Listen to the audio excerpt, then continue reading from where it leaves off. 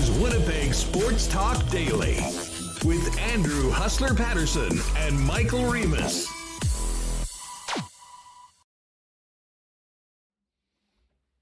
Well, good afternoon, folks, and welcome to a game day edition of Winnipeg Sports Talk Daily. Huss and Remo with you for the next couple hours. Jets looking to snap this losing streak tonight in a big Western Conference game with the Los Angeles Kings. 7 o'clock start tonight. Connor Hellebuyck back in the net for the Winnipeg Jets. We'll get all over it. And we'll also get the latest on the visitors tonight, as well as what is happening around the league as more trades continue to be consummated by NHL GMs with Dennis Bernstein of the fourth period. Mike McIntyre coming up as well today.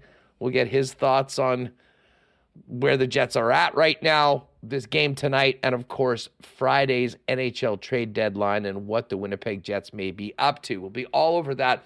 Also, really looking forward to a little bit later on in the program, welcoming in Westman star Sean Moran. And told you all about just the amazing atmosphere at Investors Group Center with that wild rivalry game between the Bisons and Westman. Westman going to the Nationals for the first time in 30 years.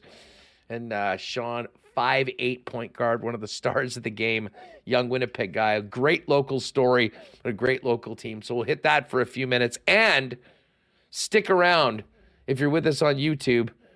Got a pair of tickets for the game tonight. So we'll fire up the wheel of winners towards the end of the program and send one of you WSTers to Canada Life Center tonight to hopefully see the Jets get back in the win column. Lots to get to. We'll get to it right away with Michael Remis. But before we do that, a big thanks to the sponsors that make this show happen every day, including Princess Auto, Coolbet Canada, Little Brown Jug, Culligan Water, Canadian Club, Vita Health Fresh Market, Wallace & Wallace, Consolidated Supply, F Apparel, Manitoba Battery, the Nick and Nicky TQ Group, Boston Pizza, Royal Sports, and our Why Not question of the day brought to you by our friends over at Not Auto Corp. Michael Remis, what's going on? Did you get it all out yesterday? Are we back in a positive state of mind going into this puck drop tonight? Yeah, I agree with you. Going to the show, I mean, I wasn't sure how the chat was going to be, how fired up it was going to be. You're feeling kind of really down on the team from the game. I know we got it all out yesterday. I'm feeling good, Huss. Going to the game, look, they're still in a playoff spot. Better than not being in a playoff spot. And Rick Bowness said, and now I don't know how much we can believe this based on what he said Friday and what we saw Sunday. However, he said it's going to be playoff intensity tonight, Hustler. And I don't know. I said to you before the show, I'm ready to get hurt again. So I'm bought in.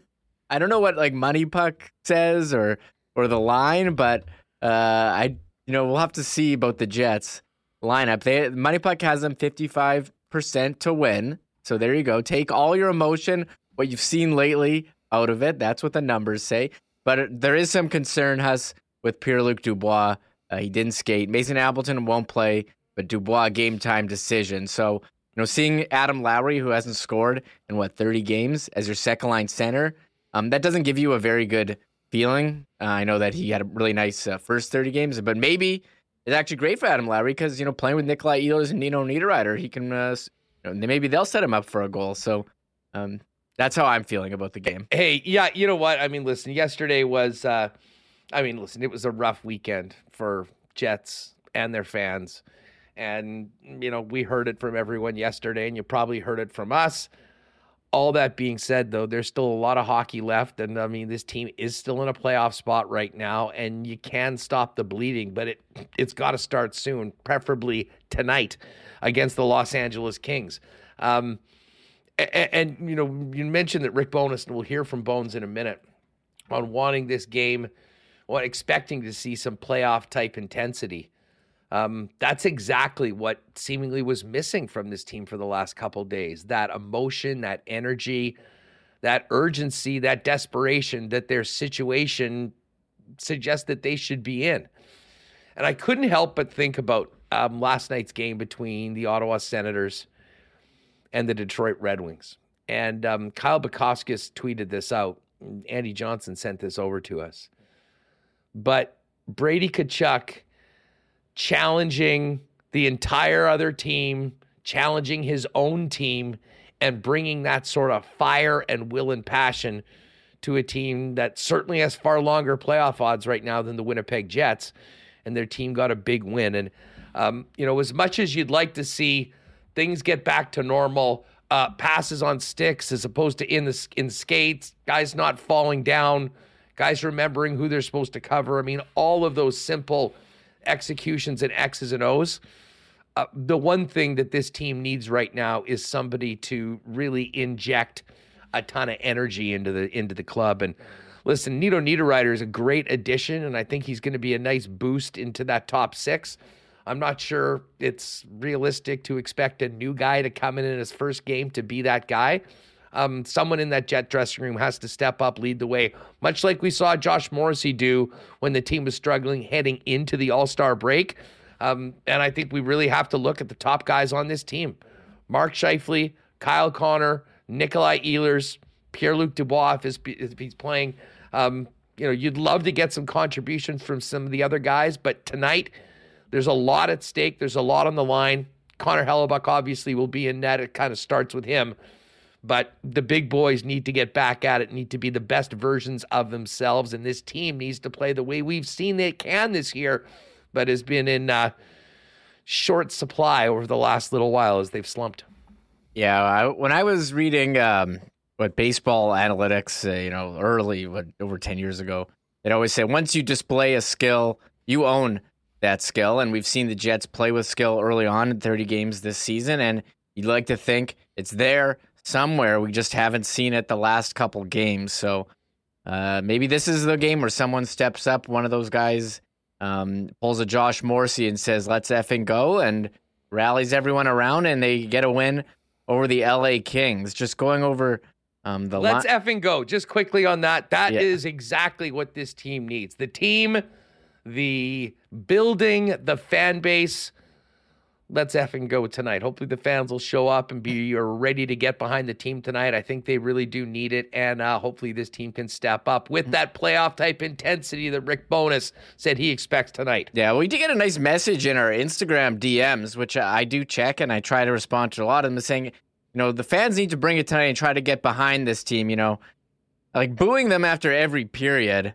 I mean, it sounds fun, but I think realistically, I don't think it's doing anything to encourage these guys and help them. And Bronx cheering your MVP goalie when he makes a save after giving a breakaway. Like, I don't think. I mean, it might be fun. You might think you can do that because you have you paid for a ticket, but I don't think it helps. And I do think we got to bring that fun hockey atmosphere back into the games, and maybe it will help them propel them to a win over the LA Kings. Just going over the lines, thanks to Ken, we got Connor, Scheifele, Wheeler, Niederreiter, Lowry, Ehlers, Menelainen, Stenlund, Kuhlman, Barron, Gustafsson, Gagne, Morrissey, DeMello, Dylan Pionk, Capobianco, Schmidt, Sandberg, Stanley. He did say they would go 11-7 if there's no Dubois. Gustafsson still on IR. And they don't want to call anyone up. People are talking in chat. Why don't they want to call anyone up? I'm assuming salary cap reasons. They want to maximize as much cap room as they can leading up to the deadline. So we'll have to wait and see about Dubois. I feel like he's been game time all year, and he's gone in. So I'm not totally. Well, I mean, I'll be waiting at 6:30 when they go out for warm up, and we'll have to wait and see if he's out there. But Niederreiter, getting a nice spot there in the second line. Also on the top power play one. Thanks to Ken, Scheifele, Morrissey, Connor, Niederreiter, Wheeler, power play 2, Ehlers, Pionk, Schmidt, Lowry, Gagne. So that's what the lineup is going to look like tonight. Hey, a quick thanks to Mary Jane in the chat for jumping on as a supporter of WST. Thanks so much, Mary Jane. Great to have you with us here on WST. And yes, folks, if you haven't already, $2 a month, great way to support the channel. If you want to become a member, you get some fancy emojis and stuff that Remus has concocted. And of course, the best way you can help us out is make sure you're subscribed to the YouTube channel. Tell a friend about Winnipeg Sports Talk, and make sure you're also subscribed to the audio podcast, which if you can't catch us live on YouTube or afterwards, that fresh WST audio will be just in time for your ride home if you're doing a 9 to 5. It usually drops right in and around 3:30 p.m. We'll talk more about the trade market and the deadline with Bernstein and Mike McIntyre coming up. Just before we get to Bones, a guy that has heard his name in trade rumors all year finally got dealt today. And this is the advantage of having cap space. The Carolina Hurricanes, who might have been in the best situation in the entire league, one of the top teams with $10 million plus in cap space, with all of their picks, they get Jesse Puljujarvi for essentially nothing, an unsigned third rounder playing in Europe today. Yeah, Puljujarvi, I mean, you look at his stats this year, has 5 goals, 9 assists, 14 points, 58 games. I mean, he's been playing all over the lineup. He's been given opportunity with Connor McDavid and Draisaitl, and just we know that he's a good forechecker. He's a big body, but he doesn't have that scoring touch. But if there's a team that can maximize his talent, I would say it's the Carolina Hurricanes, and he will fit in there pretty nicely. Bottom 6 forward. You know, he's got a former Finnish teammate from the World Juniors, Sebastian Aho, on the team. He needed to get out of Edmonton. It wasn't working there. He was really down on his game too. There was that interview earlier this season, just for like his own mental health. Yeah. Just like free Puljujarvi, get him out. It didn't work out for him there. It doesn't mean he's a bad player. I think he can go somewhere and have some success. And I was wondering if the Jets were going to get him. Brandon said, why haven't they done it already? I do wonder if the salary cap was kind of, for a guy who's got 5 goals, is that the same number of goals as Tanner Jeannot? Plus, it's actually amazing he didn't go for get 5. Also a first, second, third, fourth, fifth round pick and a doesn't quite bring what Jeannot's bringing to the game. That obviously was what the Tampa Bay Lightning were looking for. Yeah, but it's a salary here. I think it's $3 million. So maybe people thought it was too much. He is an RFA after this season, and we'll have to see how that works. But I like the move for Carolina. I think they're a smart organization, and I think they'll be able to maximize his talent, even if they did sign that crazy Kotkaniemi offer sheet, which I don't think has worked out. Although he's only 22, so you never know. I mean, if it works out, they're still only paying him just under $5 million. So maybe there's still time there, but not looking great now. Guy that Kotkaniemi was picked ahead of made a big impact last night. Brady Tkachuk leading the Ottawa Senators to a huge win over the Detroit Red Wings, and they're back at it tonight. Back-to-back games in Ottawa. Of course, one of them was a makeup game from a canceled game earlier on this season. They'll be back at it. I mean, there were 3 games that had some significant implications in the Western Conference standings last night. The Avalanche continued their great play as of late. They're rocketing to the top of the Central Division. 3-0 win over the Golden Knights. Alexander Georgiev got the shutout, 31 saves in the game. The Boston Bruins do everyone else in the West a bit of a favor, cooling off the Edmonton Oilers with a 3-2 win in Edmonton at Rogers Place. And then there's the Dallas Stars. And the Dallas Stars, Remo, continue to quote-unquote struggle, but they get to overtime every game. They lose in OT last night. They did have a couple 2-goal comebacks to salvage the point, and that's been the difference between Dallas and Winnipeg over the last little while. Winnipeg's been losing in regulation, which is what kills you in the standings. And Dallas, while the record doesn't look very good, they continue to get the loser points. Now, they probably should be winning more of these games they're getting to extra time, but if you're getting 1 point, it's not that bad. So the Canucks beat Dallas last night, and you look at these standings, it really is bizarre. Like, in the division right now, the Winnipeg Jets still have the most wins in the Central, and yet they're in 4th place. The Dallas Stars, 31 wins. That's less than Colorado's 34, less than Minnesota's 33, less than Winnipeg's 35. But then you look over to the overtime loss column, and they have 13 points in overtime, whereas the Winnipeg Jets have 1. And, I think back to the game last week in Columbus where that softy win on Big Save Dave, and, the team ended up losing in regulation. The Islander game where they were right in it and then gave up that goal and weren't able to equalize. The Jersey game, where not only did they blow the lead, but they lost in regulation. All of those points left on the table are devastating, especially when you consider when the Winnipeg Jets get to overtime, they win. They get 2 points. That's pretty much been the MO all season long, Remo. So I know we are not going to get into a big discussion on 3-point games. I was tweeting about it last night, but bottom line is, if you're going to lose games, at least get to overtime. Dallas has done a great job of that, and that's why they're in first place right now. Nothing else. Yeah, it is bizarre, and we don't want to get too far down to ranting about the point system and the playoff format and the board ads. I mean, those are just those are our hit songs, Hustler. But it is play the hits. Play the hits. I mean, it happens where people look at the standings and you're like, "What the H? The Jets have the most wins in the Central Division, but they're in 4th place. How does that make any sense?" And I guess they're just not getting to overtime and losing enough as Dallas. 13 overtime losses is kind of bizarre. That's a lot. I remember the Jets had a lot last year. I don't think it was quite that many. But Dallas, I mean, their goal differential, great, plus 36. That is tops in the division. They just can't win these overtime games. Imagine if they could, how much better they would be and how much further behind the Jets would be. So they need to keep pace, Jets. They need to win, get 2 points here.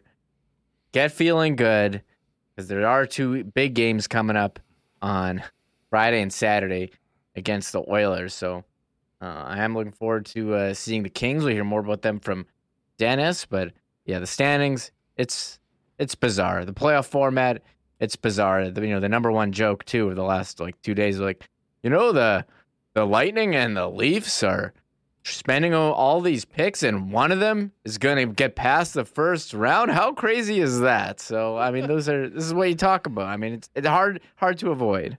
Red Flame 36 in chat. How did we go from second to wild card? Well, they lost in regulation to Colorado and the Islanders on the weekend, and other teams are winning right now. I mean, it's still incredibly close. You go on a bit of a heater and you're right back into a good spot, but we've talked about what this Jets schedule looks like coming up. I mean, big game tonight against the King, home and home against the Oilers. The following week, I believe it's San Jose that's in on the Monday. I'll get this up, and then you've got that road trip coming up after that of, some big, serious teams in the East. So 2 home games next week after the Saturday game against Edmonton. San Jose, massive tilt against the Minnesota Wild. And then the team hits the road. Florida, Tampa, Carolina, and then home to the Boston Bruins. This next couple weeks is a meat grinder. I've been kind of looking at this part of the schedule with some nerves, and then those nerves are even more frayed considering the way the teams looked over the last little while. That being said, it's got to start with 1 shift, 1 good period, 1 goal, 1 win. That's the job tonight for the Winnipeg Jets. Let's hear from Rick Bowness. He spoke earlier today after the morning skate. It's been a tough run for his club. Very interesting hearing what Bones had to say yesterday after a spirited practice that included a lot of yelling from the head coach. Tonight, though, the focus is on getting back in the win column against the LA Kings. Here's what Bones had to say about the visitors tonight. They're a great hockey club. Todd's done a wonderful job. His staff, they've got that's a tough team to play against. That 1-3-1 in the neutral zone, and the way they break out from it, it's very hard to deal with for 60 minutes. But they can score. There's no question. They've got 3 good lines, and they've got a lot of speed and a lot of skill and a lot of experience. That main core has been together a long time, and that helps. But they're a tough team without the puck, and certainly with the puck. And we know when the puck drops tonight, they'll be ready to go. All right, there's Bones on the Kings, and the Kings very close to the Jets in the standings. They have played 1 more game and are 3 points up on Winnipeg, 74-61. Winnipeg right now with 71 in 60. The thing that is so bizarre about the Kings, Reem, has been, this is a team that for a long time has sort of been relying more on defense than offense. They've scored over 200 goals. They've also given up over 200 goals and actually come into tonight's game with a -1 goal differential for the season, which is in stark contrast to Edmonton at +28 and Vegas at plus 23, sandwiching them in the standings. It hasn't been a lack of goal scoring, but man, Cal Peterson, Jonathan Quick, they just have not been able to make saves this year. And it's actually Phoenix Copley, who's been sort of a great story this year as the guy that's going to get the start. And if I recall correctly, he got his first NHL start here in Winnipeg for the St. Louis Blues. Remember when Jake Allen was in that funk and they told him just to go home and they didn't even bring him on that road trip? I'm pretty sure that was Phoenix Copley's first start in the National Hockey League. But he's really making the most of his chance right now in LA, and they're going to need to lean on him. And certainly for the Jets, they're going to hope to beat him early and often because goals have been in short supply as of late. Yeah, I think you might be right there. He was with the Blues before, and this season he's got .901 save percentage. Goals against is .274, and yeah, goaltending's been a thing for the Kings. I wonder if they're going to make a trade at the deadline. We'll have to, we got till Friday to find out. But I like what the Kings have done the last couple of years. They got Victor Arvidsson, it was for low cost from Nashville. They traded for Kevin Fiala when Minnesota was up against the cap. Gabe Vilardi had a really nice start to the season. They got Quinton Byfield. I guess he's going to be up top. Dennis will fill us in better. And Drew Doughty, nice bounce back season. Mikey Anderson, he got the long contract as a shutdown guy. Sean Dursey, kind of underrated offensive defenseman. And you got the veteran Alex Edler. So, these guys, Kopitar, he's been on a bit of a heater here lately. Kempe had that huge game on Dustin Brown night. So these guys can definitely score. But as you said, they give them up too. And that's good news for a Jets team that is having trouble scoring goals. So I think this will be, we'll see if we'll get that playoff intensity tonight. Yeah, the other thing I remember, just back to Copley for a minute, because we sort of learned about him in that first start in the 15-16 season. He's from North Pole, Alaska. Yes. One of those hometowns that you certainly just can't forget. Listen, he's played the majority of his career in the American Hockey League. He did play 27 games for the Caps in 18-19. And he's approaching, and this actually will match his career high in games played with his 27th game for the LA Kings tonight. .901 on the season and .274. But when you consider what the Kings have been getting from Jonathan Quick and Cal Peterson, you understand why he's playing. Quick, an .876 and a 3.5 goals against average, and Cal Peterson, .868 and a .375. So Copley's been the guy. He'll get the start tonight going head-to-head with Connor Hellebuck. Back to Rick Bowness, though, and you mentioned the situation this team is in and what he's expecting tonight is playoff-level intensity from the Winnipeg Jets. Here's how it sounded. Listen, it's playoff intensity right now. It is March 1st tomorrow. There's 22 games left, and we're just hanging on to a playoff spot. So how do we make sure it's their responsibility to understand the situation we're in? Obviously, we're going to talk about it and bring it to their attention, and it's their responsibility to understand it, accept it, and prepare for it. But it is this team tonight, it'll be playoff intensity. Our team tonight, we expect to be playoff intensity. It's been an ongoing conversation, those types of things. How do you feel your team's reacted over the last 24 hours from the game? We're going to find out tonight when the puck drops. That's all we can do, right? We had a good practice yesterday. You can run all the meetings you want and all the preparation you want. When the puck drops, it's all about, it comes down to being ready to go and being ready to battle. Like at this point, players make mistakes. And the mistakes aren't always based on a system. There's a big difference there. The system is not usually the problem. Players make mistakes. When that happens, you want to make sure you've got enough support. But the more intensity you play with, the more it's easier to cover up for those mistakes. All right, there's Rick Bowness. Well, third time's a charm on this homestand. Obviously, it was ugly on Friday night against the Avalanche. Another dull one for the club on Sunday afternoon, but a big chance tonight against the LA Kings. We'll talk about the visitors and the Kings as well as what's happening around the league as we get closer to the trade deadline with Dennis Bernstein in just a second. Hey, a little warmer right now. We still do have some cold weather in the future. You better get that battery right, folks. And if you're in need of a battery for your car, your truck, or even that summer toy you're working on this winter, Manitoba Battery wants you to know they're the most convenient and well-priced option in the city. Put an order in for your battery around lunchtime and have it sitting on your doorstep in 2 to 4 hours for less money than you'd spend anywhere else in Winnipeg on the same battery. Basically, the Amazon of batteries in Winnipeg, but you're shopping local. No fighting for a parking spot at Costco. No waiting in line at Canadian Tire. No spending money on a battery at the big box store. Let Manitoba Battery bring the battery to you at the best price in town while you spend time in more important things. Give them a phone call or order online, manitobabattery.com. Let Manitoba Battery simplify your life. Hey, spring is just around the corner, and the gang of Consolidated Supply is ready to go. They are your leaders in irrigation, artificial turf, obviously golf carts is the exclusive club car dealer here in Manitoba. Small engine parts. They've also got incredible landscaping options if you're working on a project in your backyard, including beautiful spas and hot tubs and outdoor kitchens.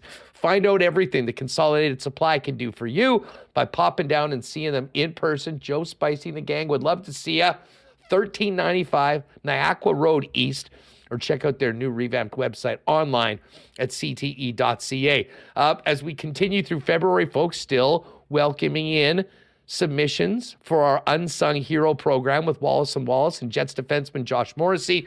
Send us an email to unsunghero@winnipegsportstalk.com and let us know about that person in your community or in your life that's making a difference with volunteer hours, community service, charity work, and more. Or maybe just that person in the community that everyone always leans on when they need a hand. Let us know about that person. Unsung Hero at winnipegsportstalk.com. This month's Unsung Hero winner will receive an autographed jersey from Jets All-Star defenseman Josh Morrissey. Wallace & Wallace will make a $500 donation to the Dream Factory in the name of the WST listener that nominated the Unsung Hero, and Josh and Margot Morrissey are going to match that donation as well. Just before we get to Dennis, if you're looking for great prices on natural and organic supplements, beauty products, and groceries, and Winnipeg's largest selection and assortment of local products too, shop at any one of 7 Vita Health Fresh Market stores or online at myvita.ca. February is Heart Month, gang. It's crucial to support this vital organ with omega-3 fatty acids. So supplement with RX omega-3 fish oil by Natural Factors. Helps support cardiovascular growth, cognitive function, eye health, and helps with joint pain and flexibility. And it's on sale today at Vita Health. Vita Health Fresh Market, empowering people to lead healthy lives. 7 Winnipeg locations, including the newest store in Linden Ridge. And online at myvita.ca. All right, Kings, Jets, lots going on in the trade market in the league. What better day to welcome in DB, Dennis Bernstein, from the fourth period. Dennis, how are you, my friend?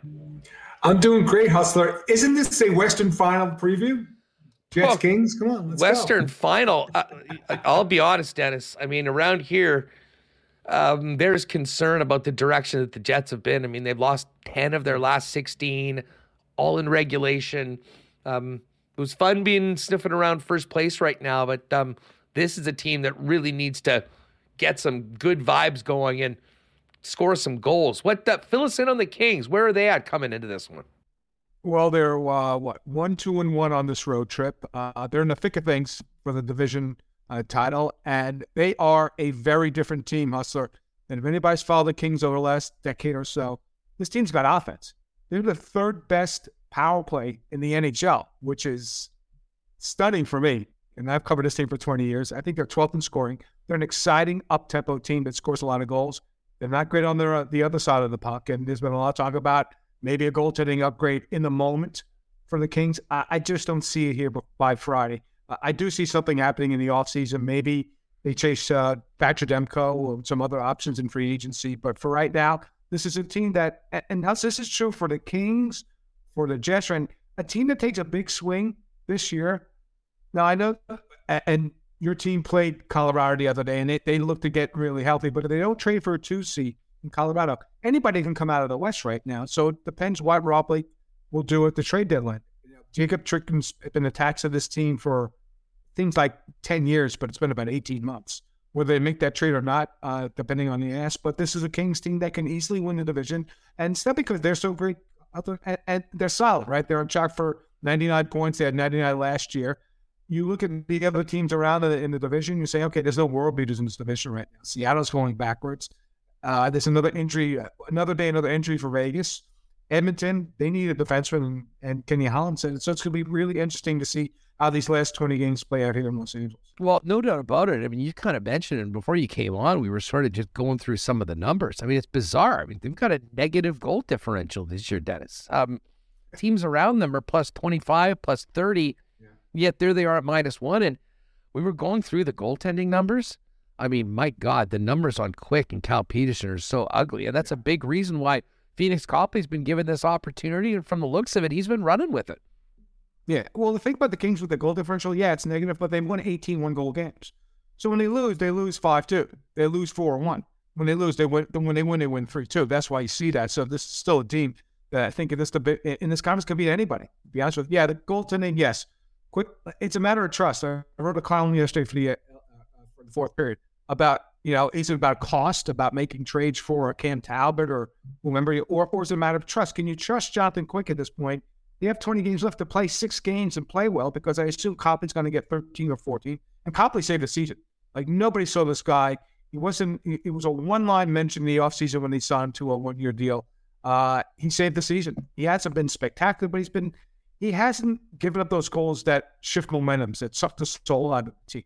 And that's what happened early in the season. The pucks would just get through Quick, will get through Peterson.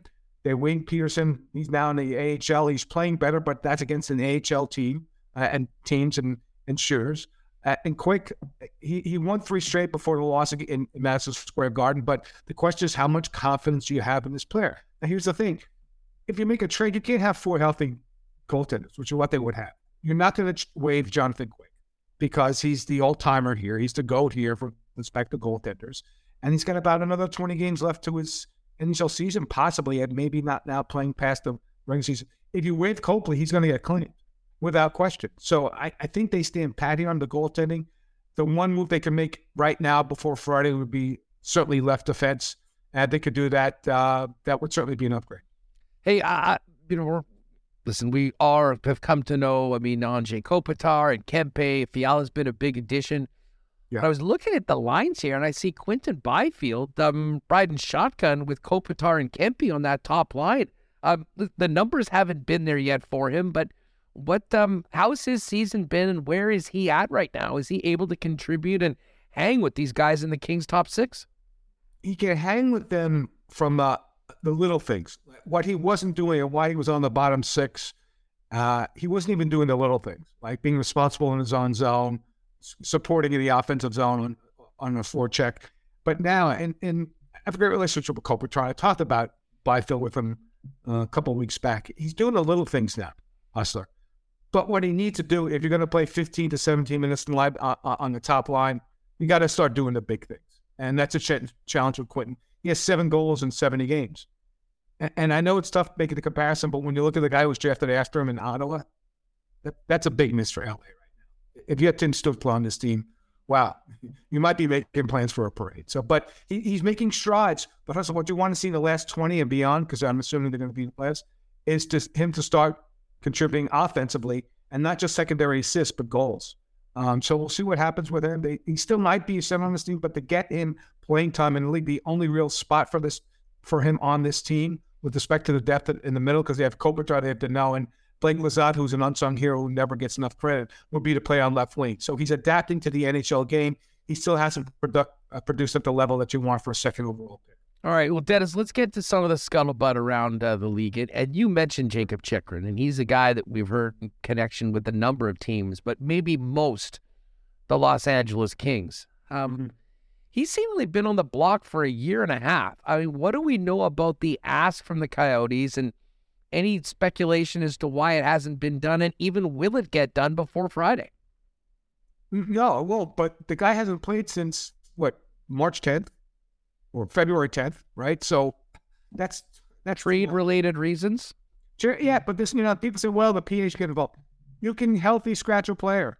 There's no rule against it. Now, is it fair to him? No, and for the acquiring team, if it happens by Friday, because he hasn't played in the game for 3 weeks, and the guy who's susceptible to injury, it's the last thing you want him. Now, I know he practices with the team.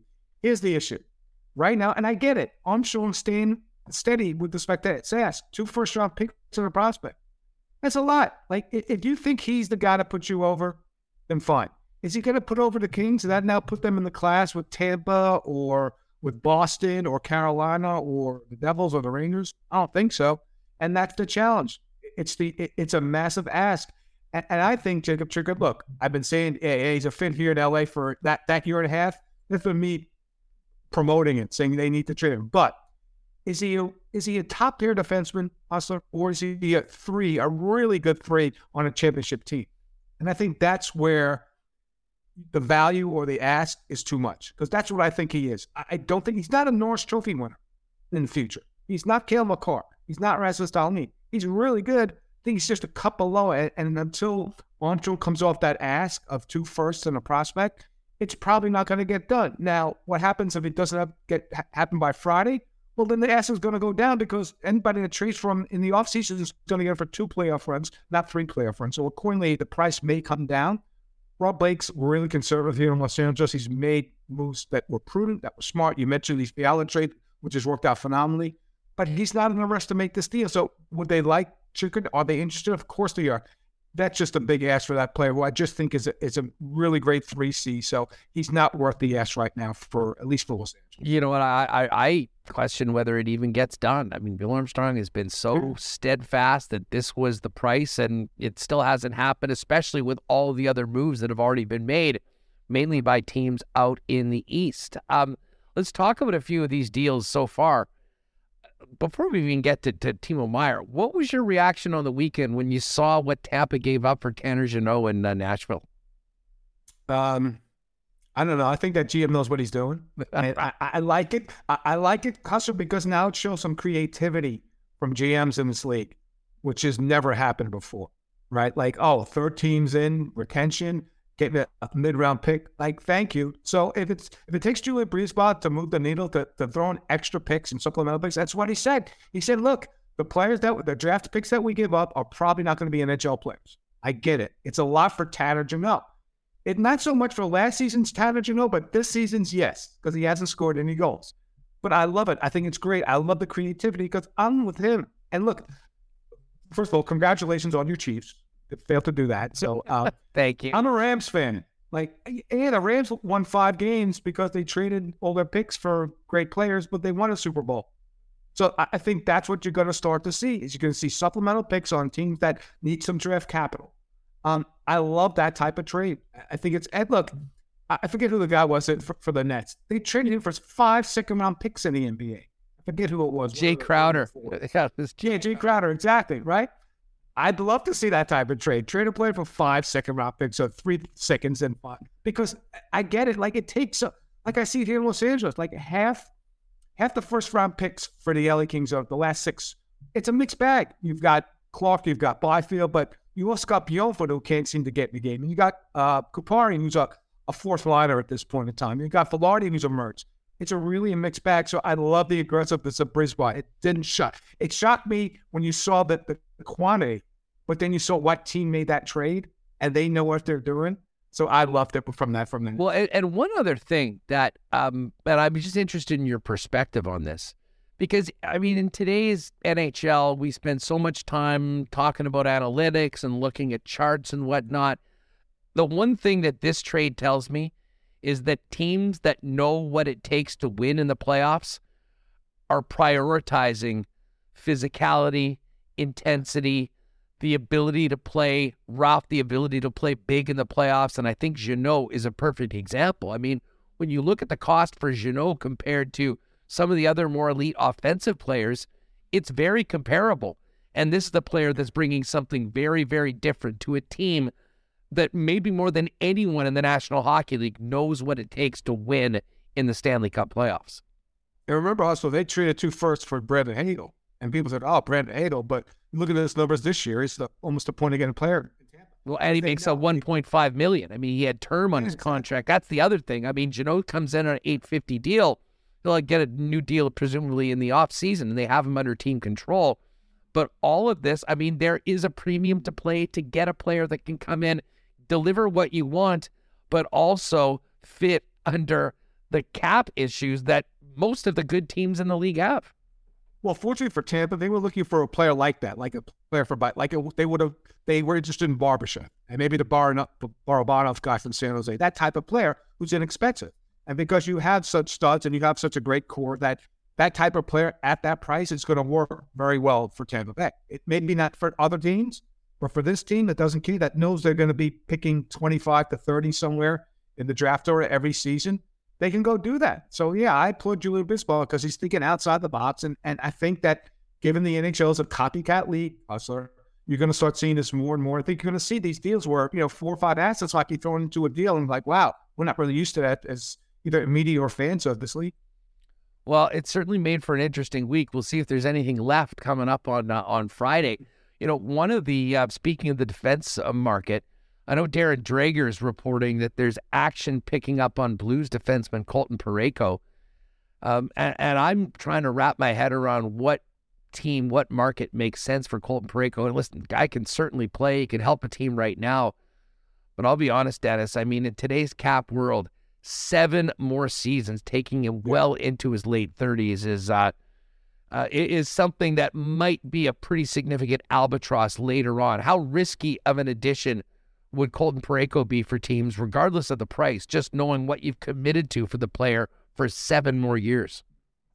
It's real risky to get this season's Parayko. If you a couple seasons back, maybe it's not so risky. Yeah, I don't, and like this talk of JT Miller as well.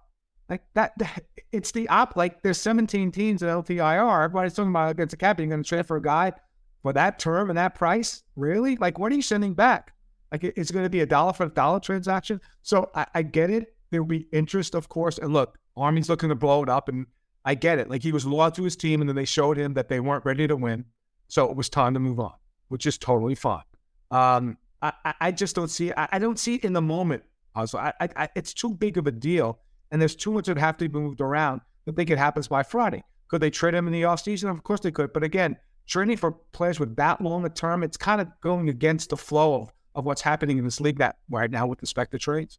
As far as the guys that haven't been traded yet, I remember Patrick Kane making public comment about how disappointed he was when the Rangers went and picked up Tarasenko, seemingly assuming that meant that they couldn't pick him up, and yet he's number 1 on TSN's trade bait board, and we're hearing that he could be going to MSG. First of all, do you think that's going to happen, and how can the Rangers pull this off? Well, first of all, we will have fatigue from Jacob Chychrun and Patrick Kane rumors already. So that's the first thing we'd like to get away. He's going to New York. I mean, the stage is set. They put position on waivers. They've moved around players. They traded grass up. This is going to happen. But because of cap space and they played with less players. Now, the other thing that helps them is the K'Andre Miller suspension, because now he's suspended, so they have a roster spot. So I think this happens by Friday. It's a question of when, not if, Hustler. This is going to happen. Not sure what the return's going to be, but yeah, just all the machinations that the Rangers have had done over the last 7 to 10 days, it all lines up for Patrick Kane landing at MSG, which I'm sure the network's going to love.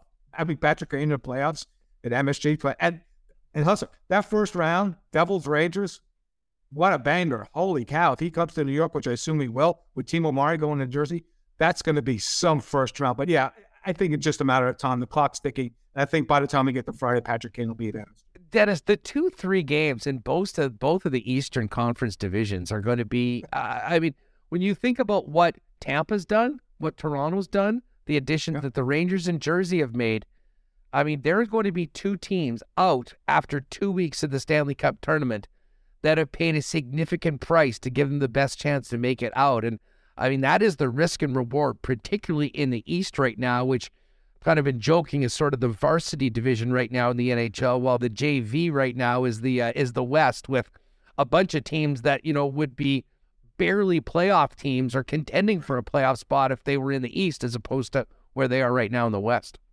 And it's funny, Hustle, because when you look at that, you would think, okay, some team in the West should take a big swing because you can get at this year. Like maybe Colorado's team, but maybe they're not. They don't really have the 2 seed that's replace Nas Kadri. Instead, it's all the East teams that, like you said, and I know people talk about, they should reseed 1 to 8. It'd be the same matchups. Toronto and Tampa would be 4-5. I think Rangers would be, and Devils would be 3-6. There's no change. Guess what? You got to play good teams in the playoffs. You got to play 100-point teams in the first round. That's why this trophy is so damn great, because it's so hard to win it. Like, it is no easy to.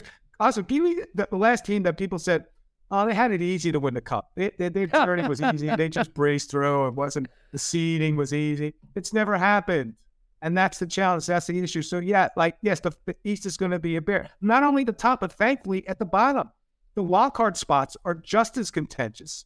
And there's 5 teams for 2 spots. It's great to see. In the West, there's 9 teams for 8 spots at this point in time. There's actually more competition, even though the East is the better varsity division, as you say. It's a better race for the wild cards in the East than in the West. It's a really crazy season, but it's way better than last season when we knew the 8 teams at Christmas time in the East. Listen, the East has been so much fun to follow right now. And I mean, with the recent play of the Buffalo Sabres and the Detroit Red Wings, albeit they lost last night in Ottawa, they got a huge matchup tonight with the Sens. And these are the teams that have the games to make up. I mean, the Florida Panthers right now that are sitting there with 61 games already played, and now 11th place. I mean, they're in Tampa tonight. I mean, there are some teams. But I'm happy to see like a team like Buffalo and a team like Detroit at least be in the mix. I mean, before you can do anything, you have to be playing meaningful games down the stretch. They're doing that. Whether they make it, we'll see. Back to the trade board, though. I mean, for the guys that haven't been traded right now, Dennis, we've heard a lot about Gavrikov in Columbus. I'm not sure whether that wasn't more maybe smoke from the GMs trying to pump up a guy's value, but it seems that they haven't had the taker for him, and he's more of a third option for teams that are looking to improve their blue line. I think they got blindsided by the Orlov deal in Boston. I think or Columbus. So that's what happened. I don't think they wanted to give up a first-round pick for Gavrikov, and so all of a sudden, Orlov comes on them, and Orlov's your third pair. Is on your third pair. Hustler, like they're going for it, right? If you're a Bruins fan, you love this season, and you love your GM going for it by trading for a guy like Orlov. So yeah, they're trying to get a first round pick, but it's probably going to go down to 3 p.m. Eastern on Friday for Keck to get that first round pick, because he's probably a second round pick. Although you look at the comparable, like a David Savard, right, who got a first round pick and plus for Columbus. He's trying to replicate that with Gavrikov. I don't think he gets there, and they haven't talked about an extension, but I think you got to move on. They got to get more assets for this team. They're the worst team in the East at this point. So I think you just try to hold out for that first, a desperate team, maybe as an injury in the next couple of days. But other than that, you probably get a second and a prospect for Gavrikov at this point in time. I just think that Columbus got blindsided because they didn't think Boston was tracking other players, and then pop, all of a sudden Orlov comes up on the market.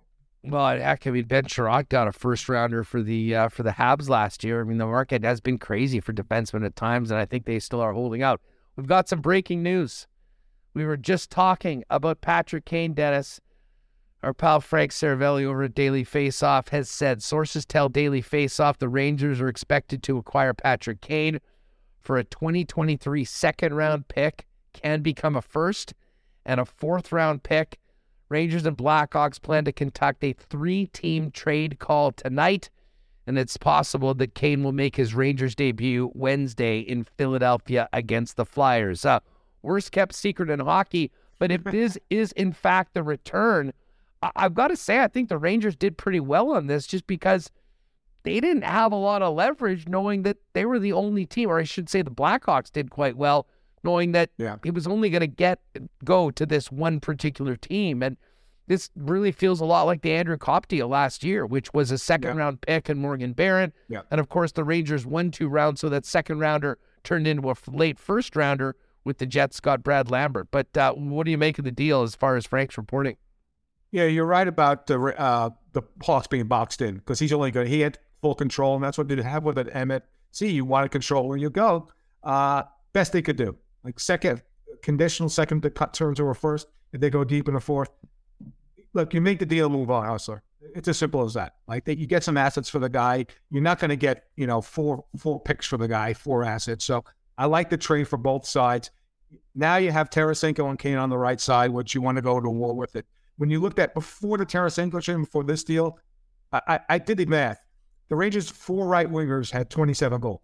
So Tarasenko and Kane changes that dynamic, and it's something that you really need to load up. So I commend both sides, because Patrick needed to move on. Hawks did best they can with respect to that return. Hey, before we go, DB, what did you think of Carolina acquiring Jesse Puljujarvi I mean, obviously Edmonton Oilers needed the cap space, but Carolina gets a pretty talented young guy that, will have an opportunity to see if he can fit and help them win some hockey games at a very low-risk acquisition for a team that had a ton of cap space. They're building the Finnish Mafia in Carolina, obviously. Without Kotkaniemi. Look, fresh start. Didn't produce, although he played with all-world players in Edmonton, like a smart move. They didn't need help with this. But look, he's not replacing Pacioretty, and so they were chasing O'Reilly. They chased a lot better players. This is a last chance shot for Puljujarvi, who was drafted third overall, so he has potential. Maybe he realizes that playing with that team in a different style of team in Carolina. Maybe he's better defensively. I know his metrics are great, but he's never produced in Edmonton, so they're taking the flyer on. It's a nice trade for Carolina. Hey, busy week for you, Dave, and the guys over at the fourth period. What's coming up on Friday? And just maybe fill people in on everything over at the site right now as we get closer to the deadline. Well, I don't believe you can see NHL Network in Canada, so Dave's going to be correspondent for that, but you can check him out on Twitter. And I'll be hosting 3 to 6 Eastern on NHL Network Radio with Steve Cooley on the power play. So we'll probably do a recap. We do a recap of all the trade activity on Friday and leading up to Friday. So it's going to be a bit, you're right. It's already been busy. My wife's already complaining all night long the entire night. So we can't wait till Friday and get past it and then get the stretch run for the Stanley Cup. Oh my God, Dennis, I'm just imagining Cooley on deadline day. I mean, this guy has unbridled energy 24/7, 365, but I have a feeling Cooley's might even be more jacked up, if it's possible, than he normally is on Friday. That's a good bet. Take the over on that with respect to his energy, for sure, Hustler. Hey, thanks so much for doing this, Dennis. Always great to catch up. Enjoy this game tonight. Always great being on Winnipeg Sports Talk with you, bud. Talk to you soon. Thanks so much. Dennis Bernstein, make sure you're following what the guys are up to over at the fourth period as well. All right, we're going to focus in with the Jets in just a moment with Mike McIntyre. Of course, tonight, Nino Niederreiter's Jets debut, wearing number 62. Want to be the first guy with a 62 jersey? Head on down to Royal Sports before the game. Maybe they can hook you up and get that sucker done up just in time for you to make your debut in your Niederreiter jersey at the game. Of course, Royal Sports is the #1 fan headquarters for Winnipeg sports fans, with jerseys, merchandise, thousands of exclusives as well for your Winnipeg Jets, incredible Winnipeg Blue Bomber gear, and the best of the National Football League, NBA, Major League Baseball, and teams from around the NHL. Of course, they're also Winnipeg's hockey superstore. Great deals on right now, savings up to 50% on sticks, including Warrior brand. And of course, your snowboard headquarters as well, has many people getting ready for a little bit of a trip out to hit the slopes sometime in March and in and around spring break. Royal Sports, proud sponsors of WST since day one, 750 Pembina Highway.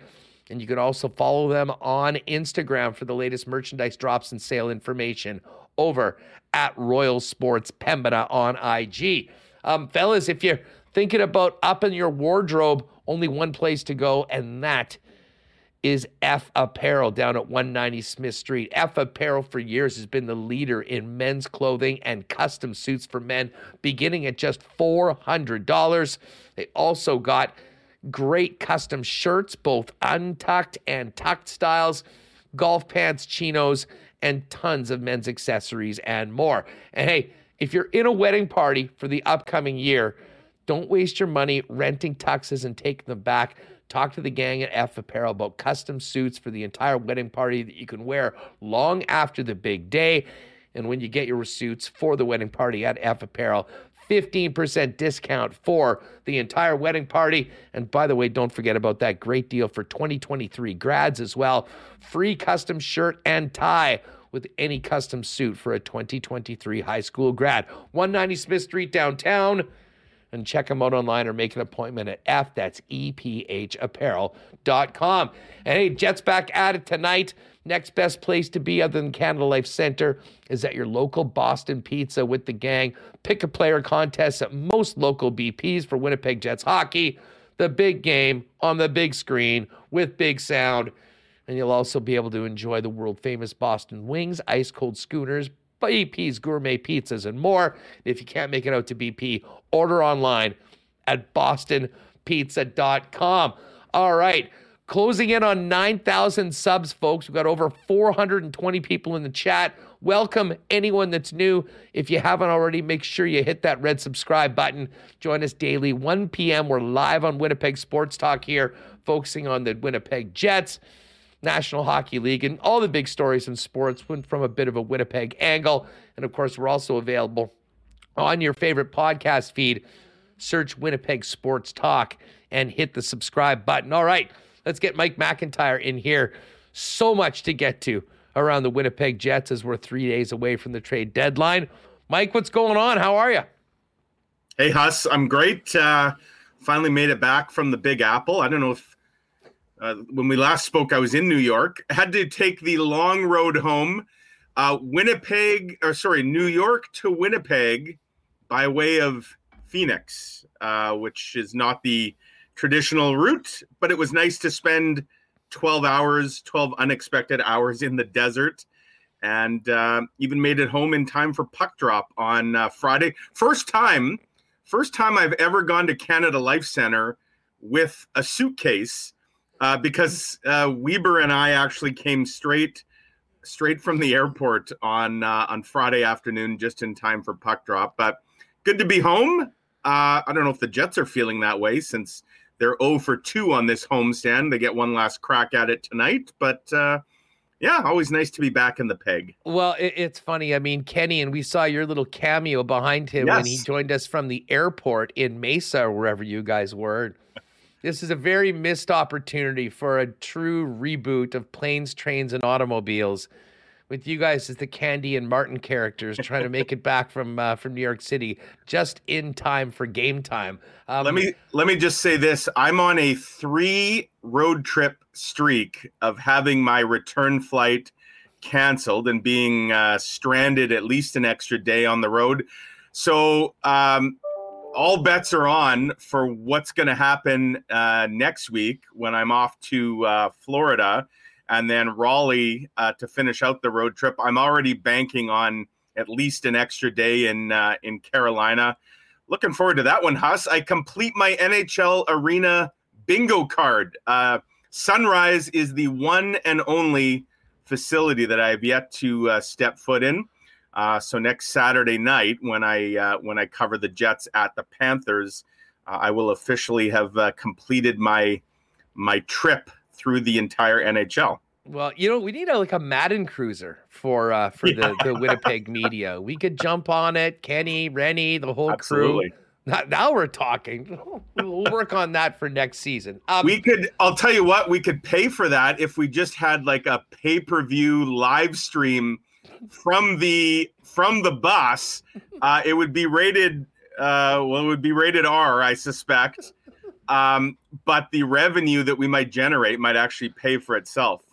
Well, let's work on that. Jets have lots to work on right now. I mean, that was a miserable weekend. And unfortunately, I mean, yesterday's show, we spent a lot of time, and I was rattled, and the fans were rattled of the way that they played it. And here it is, Mike. I mean, we knew the struggles on the road trip. We heard Rick Bowness say that Friday night was the biggest performance, the biggest game of the season. They no-show in the first period, give up a 19-second breakaway goal to Nate McKinnon, down 4-1 in the first period. That game's pretty much over. And then when Rick Bowness said that, Sunday is going to be a great test of our character and pride, sometimes this game does that. Here's where we are. They get one shot on net against the New York Islanders in the first period and end up getting shut out. It does feel somewhat deja vu because we've seen late season swoons before. Is this, in your opinion, something that is a repeat of past performances by teams of the Winnipeg Jets, or is there more to it, or people making too much of it that, there will be slumps over the course of the season, and this is the one for a team that had played pretty well and pretty consistently up to about 4 to 6 weeks ago?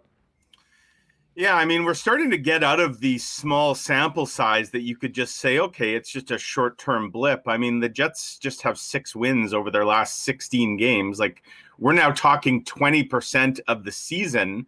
a 16-game stretch. That's significant. They have about one more, 22 games left. So they've got a quarter of the season left here to kind of get the ship turned around in the right direction. But the runway that they had built, of course, where they had a double-digit lead on a playoff spot. And I don't think anybody was thinking even a few weeks ago that this team now has to worry about who's in ninth in the West and whether or not they're going to catch them. But that's the reality. The Calgary Flame, the Jets come into today, they're in seventh in the West in points. They're actually in eighth if you go by win percentage. Seattle beats them by a tick there. And the Calgary Flames, who also have 22 games left, just like the Jets, are now just 5 points in arrears. And so a playoff spot is no longer a lock. That being said, there are certainly some troubling signs about this team, some bad habits, some old habits that I think is why a lot of fans around here are ready to hit the panic button, because we've kind of seen this movie play out before. The only difference this time is you have a different coach, and it's kind of refreshing to hear Rick Bowness come out, both barrels blazing like he did again yesterday about his team. He's certainly saying all the right things. Whether or not it's resonating in that room, we're going to learn a lot about this core and how fragile they may or may not be. And I think that's part of what bringing in Rick Bowness was all about this year, Huss. Not just trying to, compete, but also trying to get a real clear picture, if you're Kevin Cheveldayoff and the organization, on what players you want to build this organization around. And it's time for some players to, the old saying, put up or shut up. Like, we're getting to that point. And Rick Bowness has laid a number of challenges down, specifically at the feet of his top players. Their problems go well beyond their top guys right now. They're getting no scoring at all from the bottom six. It just seems like everything's going wrong. Connor Hellebuyck's now had kind of a rare stinker the other night. It's on them. It's in that room to come up with the answers. We haven't seen the response yet. And I suspect this next week or so is going to be pretty telling about where this team is going, because right now they look more pretender than contender for sure. Well, and just stepping up, part of the concern about, basically both games on the weekend was the lack of energy, intensity, focus. And, I saw, we were talking a little bit earlier about Brady Tkachuk, and he was challenging the entire Red Wings bench to fight last night and saying to his teammates, who's with me and all that. And, I got thinking, this is exactly why I'd be loath to even consider trading Rutger McGroarty, to be perfectly honest with you, when it comes to the practices, comes to the trade deadline and the prospects. He is that guy that has some comparisons to those sort of Tkachuks about that can be, and it's crazy. We're talking about a kid that's never even been here. But you look forward to, you want to have that emotional leader that can bring his teammates on his back. Josh Morrissey did that in the St. Louis game earlier this year. And then, of course, they went into the playoff break, or the All-Star break, and came back with the win against Chicago and the shootout win against Seattle. Since then, though, Mike, the emotional level of this team has been as low as I've seen it all year long. And I think Rick Bowness is looking down his bench going, who is going to step up? And no one has done it yet. And that's why, to me, this is such a big, big game for the Winnipeg Jets to try to finish off this homestand on a positive note. And bottom line is, they need points. They need results right now. Who is going to be the guy to lead the way for that? And I think we're still waiting for an answer on it. We are. And, they've got one win in their last six, and you could argue they didn't really deserve that win. That was the Connor Hellebuyck grand theft larceny in Madison Square Garden, now 8 days ago. That seems like a lifetime ago for these Jets. And you're right, Huss, tonight is massive. After tonight, they don't play again till after the trade deadline, till Friday. And that 5-point cushion on the Calgary Flames, who played tonight and Thursday, I believe. There's a scenario, as crazy as it is, that the Jets go to trade deadline Friday with a 1 point buffer on a playoff spot. 1 point out of being out of a playoff spot. And who would have thought that, right? When we were talking about the trade deadline. And so for sure, I mean, this is a huge game. The Jets need 2 points regardless of what it looks like. But you'd also like to see some semblance of a team that has that emotion, has that passion. You know, you talk about Brady Tkachuk. I look back, a guy that we just saw and chatted with in New York last week, Jacob Trouba, former Jet. Look at earlier in the year, Huss. I think everybody saw the clip when his Rangers were scuffling. There was that clip where Jacob Trouba went nuts. He threw his helmet as he went off the ice, and that was more directed at his teammates, trying to wake them up because he didn't like what he was seeing. You're right. We haven't seen that passion, and Rick Bowness is on record as saying, you know, he hates when his teams are passive, when they play on their heels. And I think that's been the biggest shock, that as lifeless as the Jets were, especially these last 2 home games, other than what Sam Gagner dropping the gloves a couple games ago, like there's been no real big hits. There's been nobody, you know, I guess Pierre-Luc Dubois the other day kind of tried to get his team fired up, but it's just been, you know, the Jets look like they're just kind of going through the motions. And I get that, you know, sports is so much between the ears, right? Like it's so much mental, and the Jets right now are obviously feeling it, but they got to find a way out of it. And maybe they get a boost tonight with, you know, Nino Niederreiter. It's unfortunate that it looks like there's the potential that just as he joins the lineup, that maybe Dubois, and we know Appleton is not going to play tonight. So almost feels like 1 step forward, 2 steps back in terms of the roster. But, maybe Nino Niederreiter comes in and we know the kind of game he can play. Do the Jets get a boost from him? They need something. They need to score the first goal. They need to throw a big hit. They need an early fight. They need something to get them into this game. Because I suspect the LA Kings, I've watched the Kings quite a bit this year. They play a pretty hungry kind of game. They got like Brendan Lemieux and a few other agitators. I suspect the Kings, who are at the end of a long road trip, they're going to bring their game tonight. They need points too. And so the Jets better be ready for what they're going to face. Yeah, and I mean, listen, fairly or unfairly, I think it is fairly based on what these guys make and their prominence on the club. But, I mean, we're not looking at the bottom 6, which has been a black hole for offense for, well, the majority of the season, to be honest, but especially the last 20, 30 games, to be the guys that step up. It has been, it needs to be Mark Scheifele, Nikolai Ehlers, Kyle Connor, Pierre-Luc Dubois, and hopefully a nice boost from the newly acquired Nino Niederreiter to get it done. And, of course, Connor Hellebuck in net and Josh Morrissey leading the way on the back end. And most of those players, especially the forwards, have just looked lost over the course of the past couple weeks. And, you know, you mentioned, we talked about, Rick Bowness wanting passion and energy, and I remember him commenting earlier on in the season when things weren't going well, and he mentioned how quiet that bench was. Yeah. He'll be looking for somebody to step up in that way, but realistically, your top guys are going to have to lead the way and get back on track offensively as this team is going to get back to winning hockey games. Yeah, and I mean, it's interesting.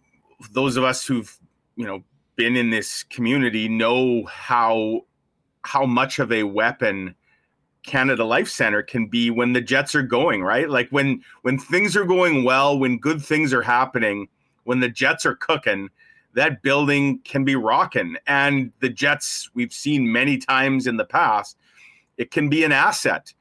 Lately, though, and these 2 home games, these 2 recent games in particular, the disgruntlement, at times the anger that is in that crowd, and I get it. I mean, people are paying a lot of money, Huss, to come watch these games, and they're not liking what they're seeing. The Jets earlier this year, they were a really likable, lovable group that was easy to get behind. Win or lose, they were working their tails off. And, again, it goes back to when they were shorthanded, when they had a bunch of their big weapons out of the lineup, this team was not getting outworked. The passion, the emotion was always there, the compete. It just seems like these last few weeks, that's gone by the wayside, that for whatever reason, and again, it maybe goes back to just some old habits, the Jets think they can kind of skill their way out of problems. And we know that's generally not the case. And so, it almost feels like right now it's snowballing. And so, when a power play starts off with a couple failed zone entries, you can already hear the rumblings in the crowd, like, here we go again. When they take 7 or 8 minutes to get a shot on goal, and then the Bronx cheer. When the goalie lets a couple in early, more Bronx cheers, the shoot the puck chants. Like, it almost feels right now the crowd is in the Jets' heads along with many other things. And that's why it just goes to, they got to find a way to get the crowd behind them early tonight. Again, I don't care if it's a big hit. Here's a way to do that. Come out with a significantly better effort than you showed early on against Colorado and New York. I was in the stands for both of those games, and I felt the frustration of people. And, even on the Sunday game, there was a lot of kids there. They were kind of trying to get some chants going. But, man, it is really tough for the crowd to be the catalyst of putting the energy. And the crowd feeds off of what this team brings. And that's what's been so concerning, I think, especially for Rick Bowness. Now, you've been following the team all year long. I had brought this up early on in the road trip that you were on after the New Jersey game, I believe, that Rick Bowness was singing a bit of a different tune right now. He'd been pretty consistent with the messaging throughout the year. And when things like that third period had happened in New Jersey, had often been very forthright. Now, Pete said it was completely self-inflicted, but we have seen him. And after the game against the Rangers that they won on Connor Hellebuck's brilliance, was really focusing in on the positives. Like I've often said to coaches, and I'll ask them off air, how much is it X's and O's and how much of the job is being a sports psychologist? And if they're honest, they'll tell you probably more than 50% is on the psychology side. Right. I think this is the biggest challenge for Rick Bowness right now with the mental makeup of this team and what he can do to try to give them the best chance to snap out of this and get back to playing the way everybody knows that they're capable of.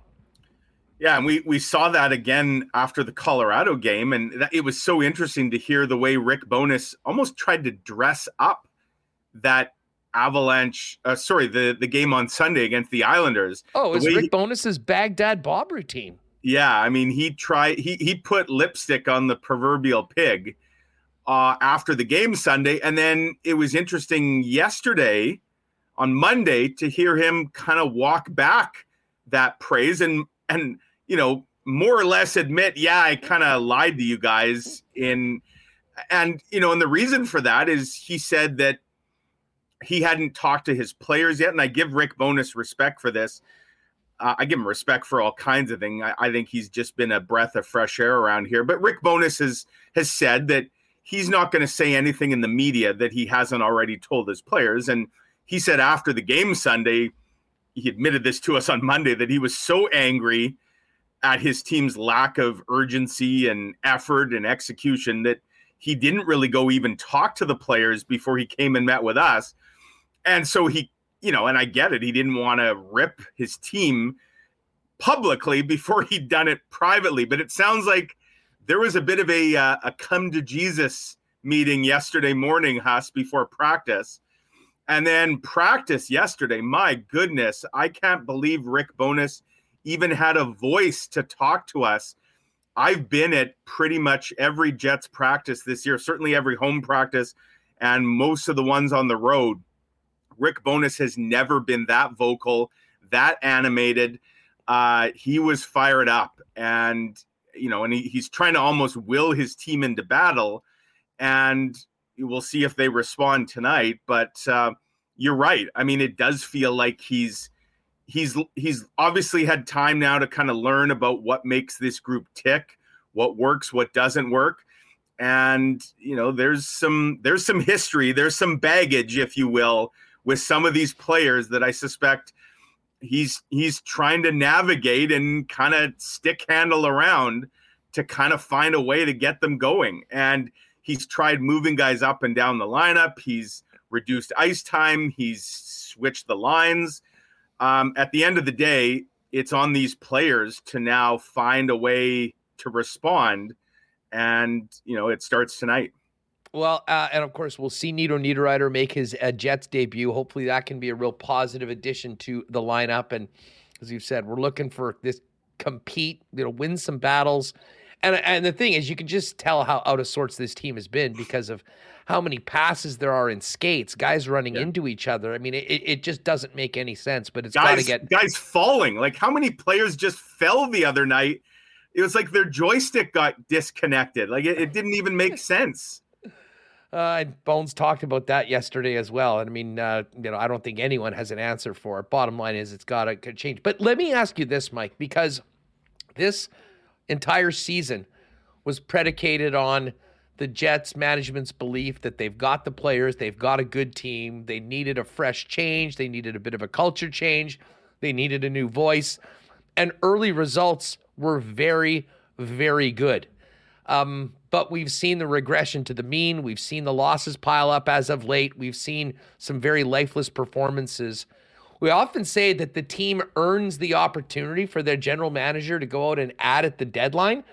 And I think that had certainly been the idea right up until now. But I do wonder if this, in your opinion, does this recent stretch of play, in addition to previous similar swoons by the club, how do you think that's resonating in between the ears of Kevin Cheveldayoff right now?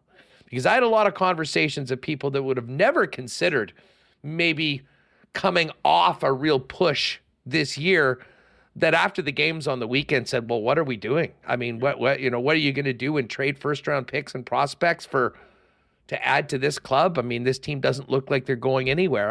I'm interested in your perspective on, does this open up some other options, like maybe making a significant change to the core right now that might be more about the future than the present? Yeah, I mean, I'm still on team go for it, and not so much because of the way the Jets have looked. Again, just because of the way the West looks. As bad as the Jets have been, 6 wins in 16 games, I believe they're still 5 points out of top spot in the entire Western Conference. Now, I say this, Huss, having watched the Colorado Avalanche up close on Friday, and then I watched their game on TV Saturday and again last night. The West may be wide open in theory. I'm not nearly as convinced, though, that the West is as wide open as it maybe looks, because I think the Colorado Avalanche, they've figured it out. And they figured it out despite still not having Landeskog and now Makar, who's out of the lineup. If they get one or both of those guys back, and it sounds like they're going to, then look out. The defending champs are back. And so I don't know that the West is nearly as wide open as it maybe looks on paper right now like it is. That being said, I keep going back to the same thing. This team is going to look probably very different in a year or two anyways, because of the contract status of Connor Hellebuyck, Blake Wheeler, Pierre-Luc Dubois, Mark Scheifele, and now you can add Nino Niederreiter because he's also a UFA in the summer of 2024. Like, there's a reckoning coming. This team is approaching the crossroads, and they have all those players here right now, though. They don't know if they're going to have them here in a year, and if they're not here, or some of them aren't here, who knows what they're getting back for them? Are they getting something back that helps them immediately? Are they going the full rebuild as opposed to retool? These are questions that we don't know the answers to right now. All we know is what they have right here and right now. And I just keep going back to a guy like Connor Hellebuyck. If you want to sell Connor Hellebuyck on re-signing long-term with the Jets, if you want to keep the best goalie in the game on your team long-term, waving the white flag right now, what message is that sending to him? And what message is it sending to Mark Scheifele? and to Pierre-Luc Dubois. And maybe that ship's already sailed regardless. Hey, Mike, some would argue that the team's performance has been the white flag, and that would be the reaction by the general manager to the situation that's staring them in the face. And I can make an argument that with the prices that are being paid right now for some of these players, and we'll focus on Dubois, but I think Scheifele's in the exact same scenario. I don't want to consider Connor Hellebuyck because that has to be the priority of getting the guy signed. But if you see this happening again, and this is the trajectory the team is on, and hopefully we're having a very different mood and different conversation tomorrow. But if that is the case, I would almost argue that a significant mood for a guy that apparently, according to everyone, doesn't want to be here and won't be here soon, an aggressive move that might include some picks, but maybe a younger player or two to come in and put some energy into this club, you're certainly not going to look any worse than you have in the last little while. I can guarantee you that. Well, and, we saw the return. I think the Tanner Jeannot return, that shocked everyone, right? Yeah, but what's Pierre-Luc Dubois worth? Right. That's what Tanner Jeannot is going for. Or and I don't think the Jets should entertain trading him at all. But just to throw that same hypothetical, what's Nikolai Ehlers worth right now? Like a guy that's signed, he's got a very good contract for a number of years. Like, what would that fetch in the current market? So you're right. I mean, the prices that are being paid, especially for guys that have reasonable contracts and term, like the value of cap space in this flat cap era. And, we thought the cap was going to jump considerably in the coming years, but now there's this whole bankruptcy situation, with Bally Sports in the US, and we don't know what impact that might have on hockey related revenue and how that could impact the cap. So there's more question marks. So teams are trying to find ways to get some stability long-term on the cap and find players that can help. So you're right. I mean, does that shift gears if you're Kevin Cheveldayoff? Perhaps. I just think, I still think it's sitting there on a tee. As bad as the Jets have played, the chance of winning a round, 2 rounds, 3 rounds in the West has got to be pretty tantalizing. And in a market like Winnipeg, where we've had 5 sellouts all year, there's been no playoff revenue now for a few seasons. COVID had a huge impact. How much would True North love to get, 1 or 2 or 3 rounds worth of playoff gates in their bank account? And so if you're the Jets, packing it in right now and kind of moving into next year territory by selling off some assets, as tempting as it might be given the price that you get back, I just don't know that that's really feasible. But, it's a very interesting situation for sure. And it makes for a pretty compelling 72 hours or whatever we are now till the finish line of the trade deadline. Absolutely. I love this comment from Turd Ferguson in chat. If you want to keep Helly around, surround him with talent that gives an F. And I think that certainly is a start, and hopefully we'll see that tonight. But bringing this all together, Mike, what's on the line tonight for the Winnipeg Jets? I mean, this is a huge game against LA. I mean, if they go 0-for on this homestand and then go out, I was just reading what the next 2 weeks are like for the Jets. Home and home against Edmonton, San Jose and Minnesota at home, and then Florida, Tampa, Carolina on the road, and Boston back at home. I mean, it is a murderous schedule. And I don't want to really go there, but I mean, if this is another complete dud, I mean, if we see a similar performance to Sunday and to Friday, what do you think that does to Kevin Cheveldayoff and what he's thinking with some very important decisions to make before the gun goes on Friday afternoon? Yeah, I mean, you'd always caution against just using one game or a couple games to, dramatically alter your course, right? Like, you're looking. This is before the deadline, though. I mean, I think they're looking to give them a reason to continue to believe and go for the plan that has been on the table for most of the season that I think has some cracks in it right now. For sure.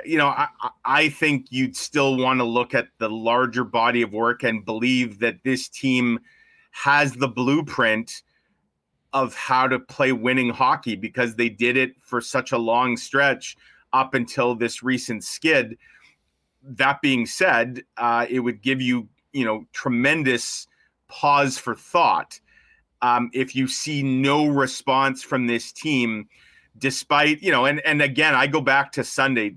Sunday was so telling for me, Huss, for a few reasons. Not only because they were so bad on Friday. Rick Bowness then cancels practice Saturday, presumably to give his team, they probably didn't deserve the reward of a day off, of an unscheduled day off, but he gave it to them anyways. You'd like to think the players would want to show the coach that was time well spent. Cheveldayoff then makes the Nino Niederreiter trade, giving up nothing off the roster. There's excitement among the fan base, and I would assume, based on what we heard from the players, they say, hey, our GM, he's trying to help. And they go out and get one shot on net against the New York Islanders in a period where they just look absolutely lost. So you're right. I mean, that to me, I know there's been worse periods this year where they got outscored and whatever. That first period against the Islanders, for my money, that's the worst period of the year. Now, they did show life in the second and third, and they kind of got goalied a little bit as the game went on. But they better show that sign of life tonight. What we saw in the second and third. If they come out with a similar first period, then you're right. I think if you're Kevin Cheveldayoff, how can you really invest any further in this group right now when that's the payback that you're getting from your group? This is going to be a fascinating one tonight. I think a lot on the line for the Winnipeg Jets in that dressing room, in the arena, certainly in the stands. And it's all going to lead into what will be, as you mentioned, a very interesting 72 hours before the Jets go back-to-back against the Edmonton Oilers Friday night in Edmonton and Saturday right here. Mike, great to see you back at home. We'll see you at the rink. Enjoy this one tonight, and we'll look forward to everything you've got cooking for us in the Winnipeg Free Press over the next few days heading into the deadline. You betcha, Huss. Enjoy the game tonight. Enjoy the week. Good stuff. All right, there's Mike McIntyre of the Winnipeg Jets. Folks, in a couple minutes, you're going to have an opportunity to win tickets to tonight's game, courtesy of your boys here at Winnipeg Sports Talk. All right, Remus is going to get that ready. We'll go open up the raffle in a couple secs. First up, though, we've got the Winnipeg Whiskey Festival coming up on the weekend, and our friends at Canadian Club are the title sponsor of the Winnipeg Whiskey Festival this weekend at the Fairmont. If you've ever been to this event, it really is amazing. A very high-end gala. You can throw on maybe some gear from F Apparel, try amazing whiskeys from around the world. Now, Friday is sold out, but tickets are available on Saturday. Of course, Canadian Club, proud title sponsor of the Winnipeg Whiskey Festival this weekend at the Fairmont, and proud sponsors of the Winnipeg Blue Bombers and your boys right here at Winnipeg Sports Talk. Got to give a huge shout out to our friends at Princess Auto, proud sponsors of curling, and the curling is just getting going. Reed Carruthers just finished coaching up Carrie Anderson and her team to a fourth straight Scotties. Hopefully going to have Carrie on the program in the next couple days.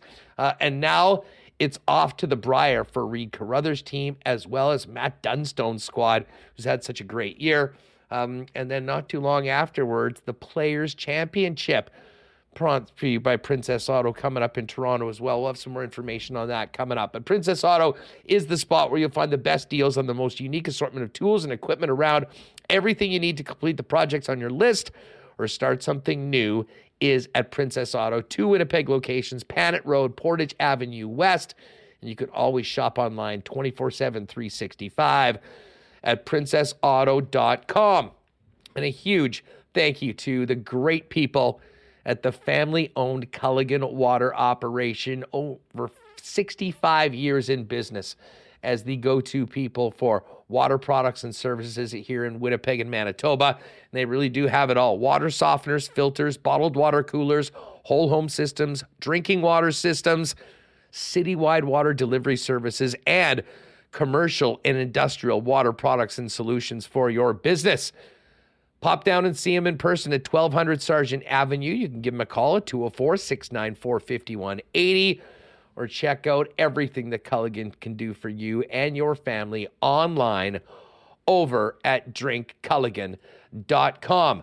All right, let's get Remo back in here for a minute, because we are going to do a ticket giveaway, and I do see people talking about the ice. Yeah, the ice continue to just absolutely steamroll everybody. They were up 6-1 at last sight today in this game against the Edmonton Oil Kings, and I'm just checking out here. 9-1. And now I think it's 10-1. Yeah, 10-1 late in the third for the Winnipeg Ice. So, man, the fellas just keep on rolling. We'll look forward to some playoff hockey and hopefully a great run, maybe even to the Memorial Cup for the Winnipeg Ice. That being said, Ice on the road right now. Jets are at home tonight.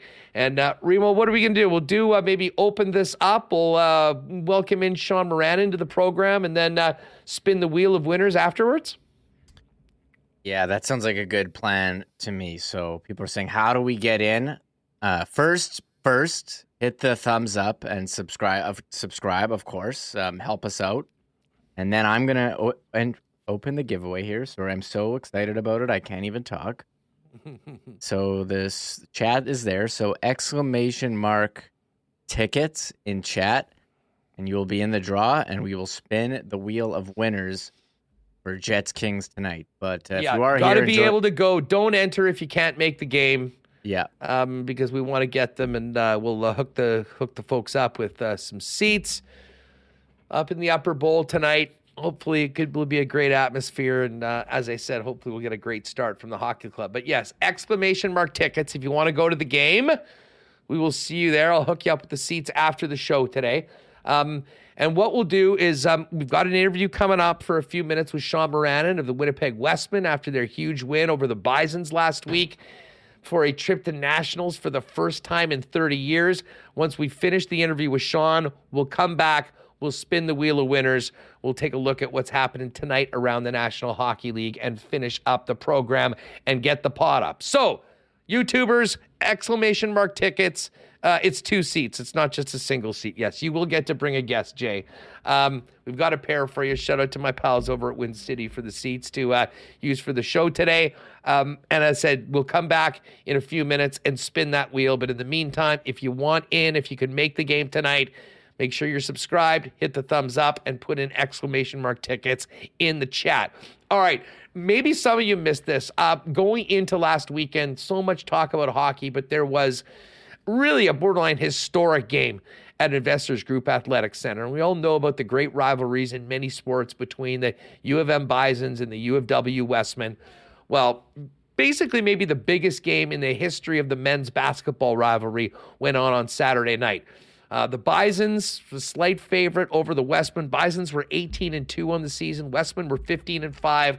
The winner would go to the Canada West Final and book a trip to Nationals. And it was the Westmen with the road upset in an amazing, amazing scene at IGAC, winning 73-70 and booking their trip to the Nationals for the first time in 30 years. And I mentioned this young man yesterday on the program because, of course, I am a Bison guy, U of M grad. I was cheering for the brown and gold. But very quickly, I became enamored with the 5'8" point guard of the University of Winnipeg Westman, Sean Moran, who was everywhere, led the game with a team-high 20 points and 13 assists. And he just has an amazing story as well, just being a walk-on to the team. So we're going to get to all of that right now for a couple minutes. Great local story that I think you'll enjoy. Then we'll come back, spin the wheel, get to the cool bet lines and get ready for this game tonight. So let's welcome in Sean Moranin of the Winnipeg Westmen to the program right now on WST. Sean, packed house, sold out Investors Group Athletic Center, the biggest game maybe ever in the rivalry between the men's sides in the crosstown rivalry. How much fun was being a part of that on Saturday night?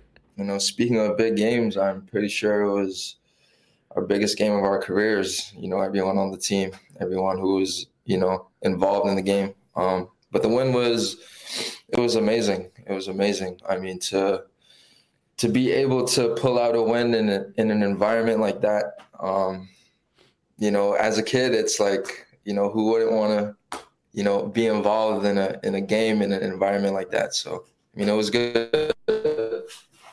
Pretty special rivalry, too, between these two clubs. You'd split your matchups in the regular season, and then it was one game for all the marbles. And, I mean, listen, the Westmen are going to the national championship for the first time in 30 years. I mean, what's it been like around the club and around campus since the win on the weekend? It's been awesome. I mean, there's a lot of people who I don't even know who are congratulating me. So, it means a lot to me. I think a lot of people that maybe don't get out to a lot of games saw two very evenly matched teams go at it. You, of course, led your team with 20 points and 13 assists in the game, but it really was a great team effort from everybody wearing black. It was. I mean, we're a youthful group, but I think, from the moment we all stepped in the gym together, we've grown so much as human beings, as basketball players. And we were just able to string together some stops on Saturday night. And we were able to make some big plays. Malachi Alexander made a big shot. Teams don't really respect him, but, we're always confident in his ability to make some shots. And Alberto Gordo, our rookie, made a crazy,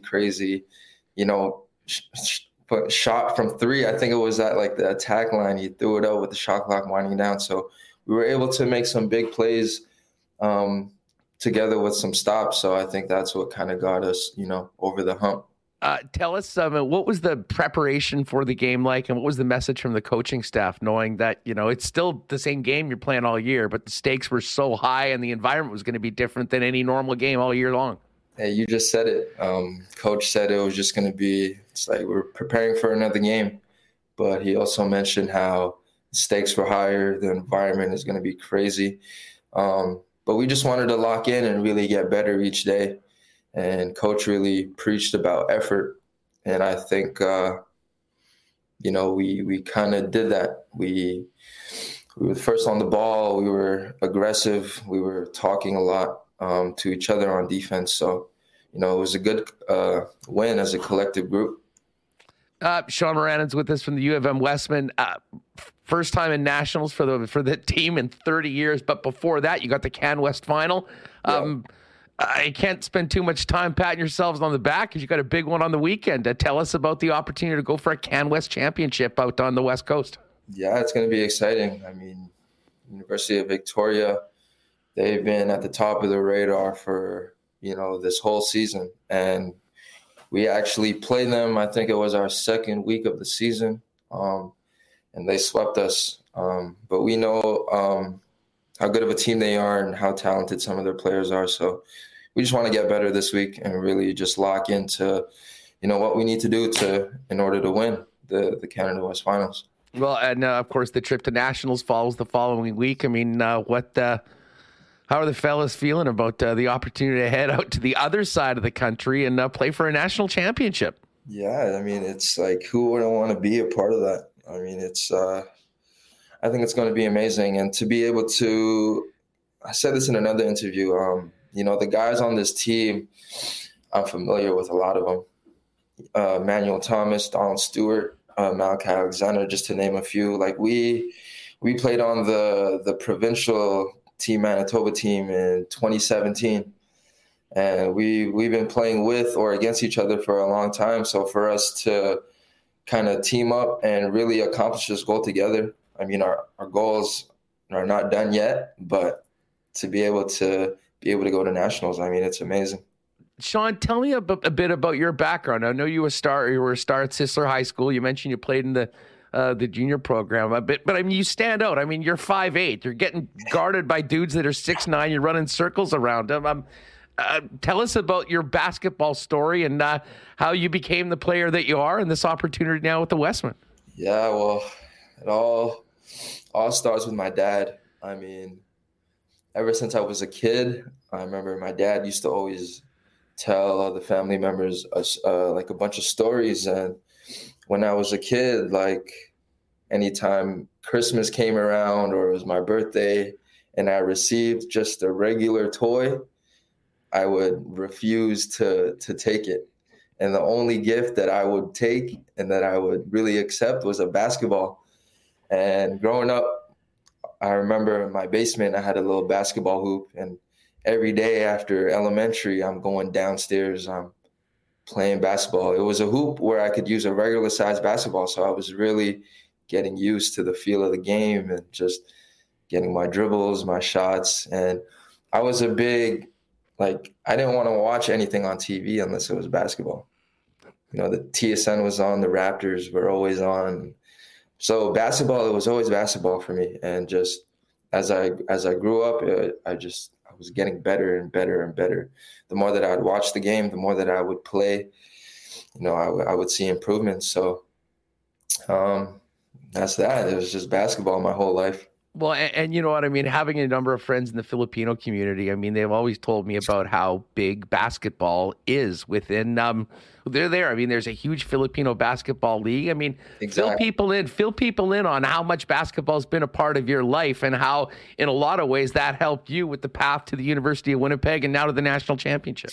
Yeah, for sure. I mean, growing up, there was always some sort of Filipino league that I was always able to play in. So kudos to the people who run the leagues for a lot of younger kids like us, like the Filipino kids. So, I mean, it's great. And now that I get to go to nationals, it's unreal. Well, some great team success, some great individual success as well. Congratulations on being named, I believe, second team All-Canadian this year. Thank you. And it is an amazing story. I mean, you know, we were speaking off air. You were a walk-on. I mean, you're a highly decorated high school player and junior player, but you walked on to the UW. I mean, tell me a little bit about starting your career, what your expectations were, how much they knew about you, and what it's turned into. I mean, I'm not going to lie. I mean, coming out of high school, I was ranked third in the province. And so I was expecting, you know, to get some sort of offer from a small college or UW or whoever it was. I thought I was going to get a look, but I didn't. And so I had taken a year off. That year off that beat me up a lot. I mean, I was working at a job from 1:30 to 10 p.m. every day. There was a time where there was a stretch where it was a few months where I didn't touch a basketball, and it was crazy. And I get a phone call from, you know, one of my favorite coaches, Scott Martin, who was my varsity coach, who is currently at the CMU Blazers right now. He called me and said, Coach Mike Rainbow wants to see me at a scrimmage. And when I heard that, I was fired up. I was at work. I couldn't work anymore. I was just excited, and my mind really just dozed off into basketball again. And once I got an opportunity, man, I knew I was always good enough. I know people, you know, don't really think that because of my height, my size, but I always knew, I always believed in myself. And all I needed was an opportunity. And that's what Coach Mike Rainbow did. And I got there in 2019, 2020. I was probably 130 pounds. And, you know, it was good for me because there were two people on the team at the time who I knew growing up. And there were guys who I looked up to, Joseph Medrano and Don Darrett. So kind of when I got there, it was kind of an easy adjustment as far as getting used to everything. But as far as basketball, I mean, it was hard. I mean, again, I was like 130 pounds, you know, it was physical. But I knew, like, once I got an opportunity, you know, I think things would turn out the right way. Well, you made the most of it, that's for sure. And I'm sure everyone involved with the UW program was pretty happy about that. Could you have imagined in the middle of those long hours at that job right out of high school that a few years later you'd be leading a team to their greatest heights in 3 decades? It's crazy. Yeah. Sometimes when I think about it, it's I just can't believe it. Well, believe it, my friend. You guys have earned it, and what a show it was there on Saturday night at Investors Group Athletic Center. So good luck to you in the West on the weekend. We'll be following you guys in the Can West Final and certainly out in Nationals. And tell you what, it is a great, great story of perseverance, doing something that you love, and obviously good things coming to good people. Best of luck to the Westmen. Congratulations to you and all the team, Sean. And hopefully we'll be talking about some more big wins by you and your team over the next few weeks at the Can West Final and at the National Championships. Hopefully. Thank you, Andrew. Thank you guys for having me. All right, man, I haven't enjoyed an interview as much as that in a long time. Sean Moran, and what a great story he is, and just a great story that entire Westman team is. Good luck in the Can West Finals against Vic on the weekend, and we'll certainly keep you up to date on what's happening with the Westmen as they make their return to the Nationals for the first time in 30 years. Love the story about him walking on, too. That's great lesson for a lot of people that maybe when the success doesn't come right away, to keep working at it, to believe in yourself. And man, all Canadian leading scorer. It was a lot of fun. A really impressive young man. Thanks again to Sean for jumping on. And thanks to Dave Larkins over at UW for helping us set that up. Well, hey, we will definitely hoist a 1919 and cheers the success of the Westmen at the Can West Finals and at the Nationals. Hey, when you're cheers and you're having one with friends, nothing better than Winnipeg's favorite local beer, Little Brown Jug. Had a couple Hefeweizens there. Well, actually, when I did the immediate Niederreiter trade reaction, that was a stop on the Saturday afternoon itinerary. But, of course, you don't need to necessarily go down to Little Brown Jug on William Avenue, although I suggest it. You can also pick up the great taste of Little Brown Jug, all their new beers as well, at your local Manitoba liquor marts or, frankly, anywhere that sells good beer. And it was hot in there on Saturday night, but I'm not sure it was quite as hot as the new Flamethrower Burger from Nick and Nicky over at our Nick and Nicky DQ franchises. 4 locations in Southern Manitoba and Winnipeg, the DQ in Niverville, DQ Northgate, DQ Polo Park, and DQ St. Anne's. Pop in and try one of the 6 amazing stack burgers, including that Flamethrower for those of you that like a kick. My personal favorite, the Honey Barbecue Chicken Fingers, all their great ice cream treats. And if you do need an ice cream cake or a DQ Blizzard cake for an upcoming party, hit them up on Instagram at DQ Manitoba if you want to get them to custom make it for you for a quick and easy pickup at any of the 4 Nick and Nicky DQs. All right, Remo, let's get back in here. Got a couple things to do. You want to do a quick last call? Sure. With the tickets. If you just popped in, is that what you wanted me to do? Last call for the tickets. Sure. If you want to go to the game tonight and you're able to go to the game, ! Tickets right now. Remo's just going to wrap that up, and we will get to spin the wheel of winners and see who is heading to the game tonight. And maybe we'll see you there. Great feedback, by the way. I'm just reading the chat here. Patrolman Pete, damn, that was a satisfying interview. What a great kid. Great interview. Good luck. Go Westman. Have that guy read out the starting lineups tonight. Ball out at the finals at Nationals. It's your boy Bruce is a U of M alum. It stings, LOL, but wishing Westman good luck in the finals. I'm right there with you. But as I said to my buddy Johnny, who I was at the game with, who actually was a volleyball coach of Sean's with Sisler back when he was in high school, very quickly that guy became my favorite basketball player right now. So, and who knows? And I know there's some questions about the Seabears. We're going to find out. I do believe there's going to be some Seabears news coming up in the next few days with some news about players and signings. From what I know about the CEBL, there is spot for some youth sports players. And again, I'm not at the pay grade when it comes to hoops to know what level of players from youth sports can hang in the CEBL. I guess we'll find out when we start going to the games. But I'll tell you what, I mean, good local flavor on that team. And listen, if you could have somebody from the Filipino community on that squad, I think from a community standpoint and certainly from a business standpoint for CEBL, for the Seabears, would be absolutely phenomenal. And they did take advantage, the new team, they did take advantage of that scene at Investors Group Athletic Center. It was a great Seabears display there. They had some folks talking to people about tickets, a very good presence. And man, what a great opportunity, frankly, for them to get the word out about the new team in a packed gym, sold out, between the two crosstown rivals playing for a spot at Nationals. All right, Remo, let's do it, and then we'll get to a trade in the National Hockey League, another one, and obviously what we've got going on tonight. How many people are in the spin to win? 67.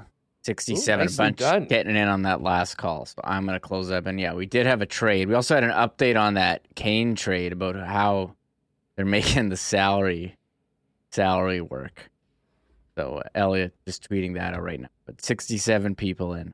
Put it in. Perfect. Well, let's fire it up, and then we'll go through all of this interview. And yeah, Mike Wynn, loaded with local talent. That was one of the coolest things about that game on the weekend, was that there was a ton of local players on both squads. And it wasn't just because they're there. They were all really, really good. And a big reason why those two teams advanced as far as they did. And obviously Winnipeg, led by Sean, now on their way to the national championship game. All right, Wheel of Winners time. Somebody is going to the game tonight. What you're going to need to do if you win, send us an email, winnipegsportstalk@gmail.com, and let us know what email I should be sending you the tickets a little later on this afternoon before the 7 o'clock puck drop tonight. And but go in there with the positive attitude. Don't be T-Will in chat. Let's think positively. T-Will's throwing tracksuits in. He's going to win the tickets and not use them. Come on, T-Will. Let's try and get it together after a rough show yesterday and lots going on around the club. All right, what do we got here, Remo? Let's fire up this wheel. Here we go. So if you entered, good luck. Again, we're going to need an email to send these tickets to. Remo's done a great job putting them all in. The Wheel of Winners, 67 in the hopper. 1 will win the tickets to tonight's game. Shout it again to my pals over at Win City. Let's fire it up, Remo, and see who's going to the game. All right, I'm hitting it. Let's go.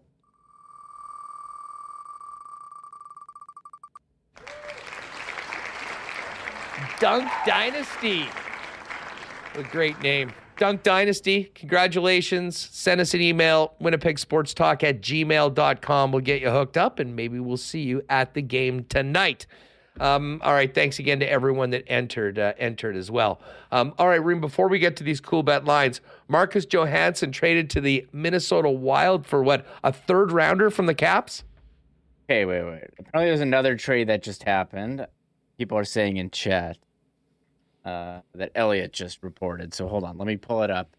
So Elliot reported that Arizona is getting a third in 2025 to broker the Patrick Kane trade to make the salary work. Arizona, the money laundering franchise in the NHL, just taking on LTIR stuff.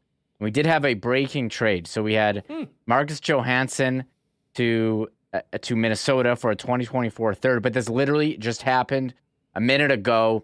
Rasmus Sandin from the Toronto Maple Leafs to Washington in exchange for Eric Gustafsson and Boston's first round pick. So Toronto getting, that's crazy. Here, I'll pull it up right here. This is a crazy trade. So Rasmus Sandin, who's, was a top pick for them a couple of years ago. He's pretty much played up and down the defense, for Eric Gustafsson, who's got an expiring contract, and Washington, including Boston's first-round pick from the Orlov trade, to get Sandin. Now, Toronto, they've traded away a lot of first-round picks. They get Gustafsson, and now they get a first. Are they going to package this first for another trade or hang on to it? This is a crazy trade. Yeah, that is not one. I mean, Sandin's cheap too. I mean, he's only $1.4 million on the cap. He's signed for one more year and is an RFA. Yeah, that's.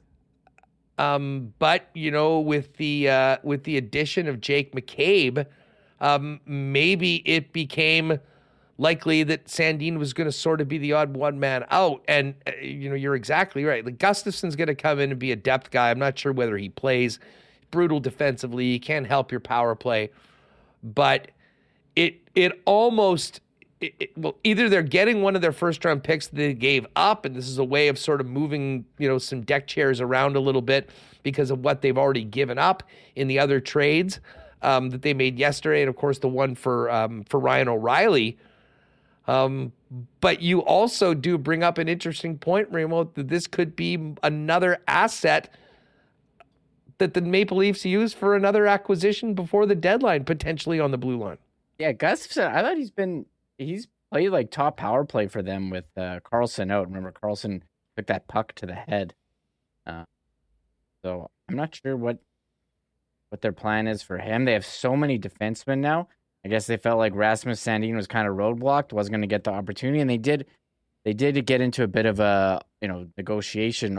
It took a while to get him signed, and they felt like it was time for him to move on. And yeah, Guzzy's 38 points out 61 games, so I think he's been solid for Washington. And well, he's a point guy, and he'll play on the power play, and he can help you in some ways. There's there's a reason why he's signed on a 1-year deal for $800,000. As I say, I don't think he'll be playing for the Leafs. You don't think so? No, I don't. I'll go back to the Leaf defense core. They got, let's see. And then Mark Masters 6 minutes ago posted a video of Sandin walking out of practice because he got traded. You want to see this?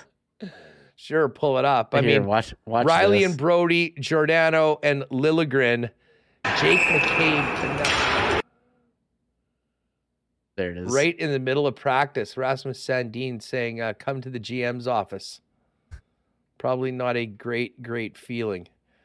It's got to suck when you're on a team like going for the playoffs. And like he's, a pretty good player, but he'll probably get way more opportunity in Washington for him, which I think he wanted because he was trying to get paid more. And Toronto's like, no, we can't do that. Yeah, well, Washington obviously sees a future for him. Trading a first-round pick, albeit Boston's first-round pick. I like that trade for Washington. They get rid of Orlov and Hathaway. And you get a first, so you get a first, and then you turn into Sandin, who's a pretty good player now. So if they're trying to retool, those are the moves you want, where you're acquiring a guy, who's still a young player who you have control of, and you can contribute. That's a good trade for Washington. Yeah, well, we'll see how it all works out, and if Gustafson is a player for Toronto or potentially a depth piece. And as I said, who knows whether Kyle Dubas is even entirely done. Lots going on all around the National Hockey League, off the ice, on the ice tonight. A very, very busy night. The Red Wings and Sens go back at it, second of back-to-back nights in Ottawa. Huge game for the Red Wings after losing last night to Ottawa. I actually like them to win tonight. They're a moneyline underdog, though, plus 108 right now against the Ottawa Senators. Panthers and Lightning. Panthers with injuries, issues. They're going 7 defensemen, 11 forwards tonight. Tampa is a minus 177 favorite in the battle of the Florida squads. Columbus and the Sabres tonight in Buffalo. Sabres have been playing great lately. Buffalo, a minus 196 home favorite. Total over-under on this game is 7. Islanders and Wild in Minnesota. Wild minus 135 faves. Pittsburgh minus 137 favorites in Nashville. The Kraken, who've been struggling a little bit lately. We'll see what Craig Berube's Blues have for him after how pissed off he was on the weekend. Kraken minus 152 favorites on the road against the Blues. Jets are favored tonight, minus 132.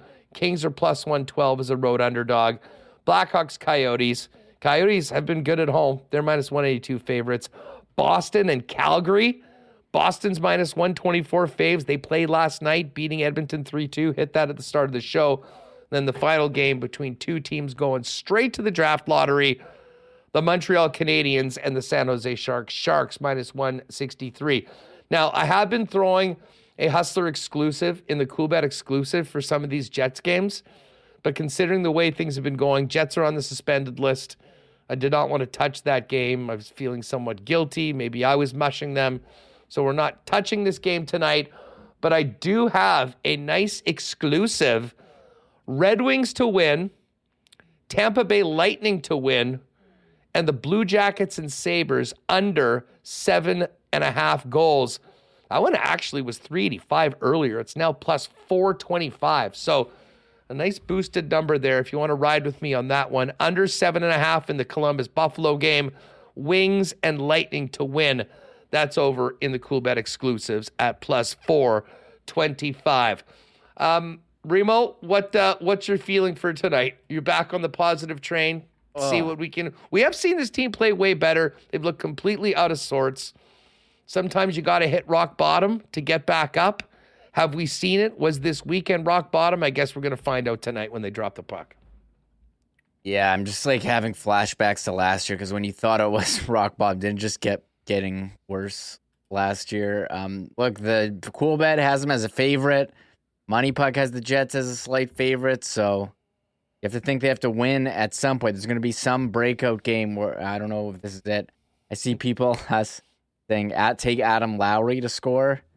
You know, does he snap it if he's on the second line? I think that would be good. Let's see. Plus 550. Plus if he's on the second line, like I know he hasn't scored in like 30 games, but he's on the power play too. I mean, he's the second power play unit. I mean, something's got to give at some point. But regardless of one particular guy scoring or not, I think everyone just wants to see a team that comes out with some energy, committed, and playing the way they did earlier this season. If they can do that, they'll be in these games. But they haven't been in either of these last two games for the most part. And the lack of response has been really concerning, I'm sure, to the coaching staff. It has been to the fan base.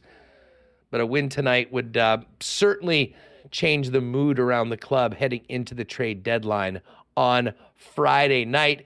I did see T. Will put in advice. Bet on the Kings. That way, either way tonight, you win. Yes, the old emotional hedge. We've seen that one before. And one other thing we should mention. We didn't talk about this, Reem, but K'Andre Miller got suspended 3 games for spitting on Drew Doughty. Now, he apologized immediately after the game. Was not his intention to do that. And it seemed like it's sort of been washed over. I'm a little surprised that he did get that suspension, but I guess if you do the crime, you got to do the time. I guess that's the rule, but it is kind of silly when you have stuff like guys taking each other's heads off and they doesn't get anything, and then you like spit on a guy. It's like, oh no, that's 3 games. So obviously like spitting on a guy, like not cool. And he said it wasn't intentional. I don't know if he was like talking, and he's one of those guys who spits when he talks. It must have been really bad. If it was unintentional, he still got 3 games. Yeah, and again, I just think it's weird when like you can hit a guy in the head, like give him a concussion and stuff. Like what Mark Scheifele got 4 games for the Jake Evans hits, and this is 3. Like, I mean, I don't know. It's 3 seems really severe for spitting. I guess they want to say like don't like that's a pretty clear cut. Like, well, don't if a guy went and purposely hawked a loogie right in a guy's face, he's probably getting 10. Yeah, that's true. So, I mean, I think this is sort of meeting in the middle. Anyways, that was just another bit. Comparing it, like, remember when Brad Marchand, like, licked a guy? What did he get for that? I don't even know if he got suspended. I think he might have gotten fined. I guess because spitting, like, isn't a hockey play, and a body check, if you hit a guy in the head, is a hockey play, and it's easier to suspend a guy for a non-hockey play. I'm trying to think about it. Listen, let's try and not make sense of I guess, anything like, you can't make sense of the Department of Player Safety. You know, that's the number 1 rule, Hustler. You got it. All right, I'm liking some of these predictions in chat. We've got the positive vibes back in the chat for this game tonight. There was one other note we didn't talk about. So, Chris Johnson reported today, the NHL released a memo to teams this morning saying that will closely scrutinize trades where injured players are acquired with the intent of keeping them on LTIR until the playoffs, like Nyquist, Monahan, or Adam Henrique, who I actually thought, Adam Henrique would be a nice fit here, but like, just seems like they're making up the rules as they go. Like teams have been putting guys on LTIR, for the playoffs. For when you talk about Kucherov and Mark Stone and Vegas, like, can't just make up the rules as they go. NHL. We're cracking down on cap circumvention starting now in the NHL. Oh, I don't know whether that's actually going to work or not, but just back to the spitting. I guess there's also COVID concerns about spitting. So yeah, then definitely three game sus. But yeah, just seems weird that they now they're getting like mad about this LTIR usage. Like, I don't know. It seems within the rules to me, Hustler. So, we'll see. So right. it's great comment to finish off today. Peyton Wilding, let's get this Jets team back on track and for a 2023 whiteout. Amen to that, Peyton. Hey, we'll see what we get from this team tonight. This is a big one. Lots on the line as they got to get some points in the standings with Calgary just 5 points back. Calgary playing tonight against the Boston Bruins. And a lot of big decisions to be made for Kevin Cheveldayoff as well as we get closer to Friday. We're going to be all over it the next few days. We've got packed shows. We'll have an expanded show on Friday. Make sure you turn your notifications on the YouTube for your YouTube subscribers because we will be going on early. We'll kind of firm that up and let you know everyone that's going to be joining us on an expanded trade deadline show on Friday as we get closer to it. In the meantime, Dunk Dynasty, congratulations on those tickets. Enjoy the game tonight. Send us an email, winnipegsportstalk@gmail.com. And the rest of you folks, have a great evening. Enjoy the game. Fingers crossed. We've got win to talk about tomorrow on Winnipeg Sports Talk. But win or lose, we'll be here at 1 p.m. We'll see you then. Oh, my God. Oh! Shut it down. Let's go home. Thanks for tuning in to Winnipeg Sports Talk Daily. Make sure to subscribe on YouTube and your favorite podcast feed at winnipegsportstalk.com.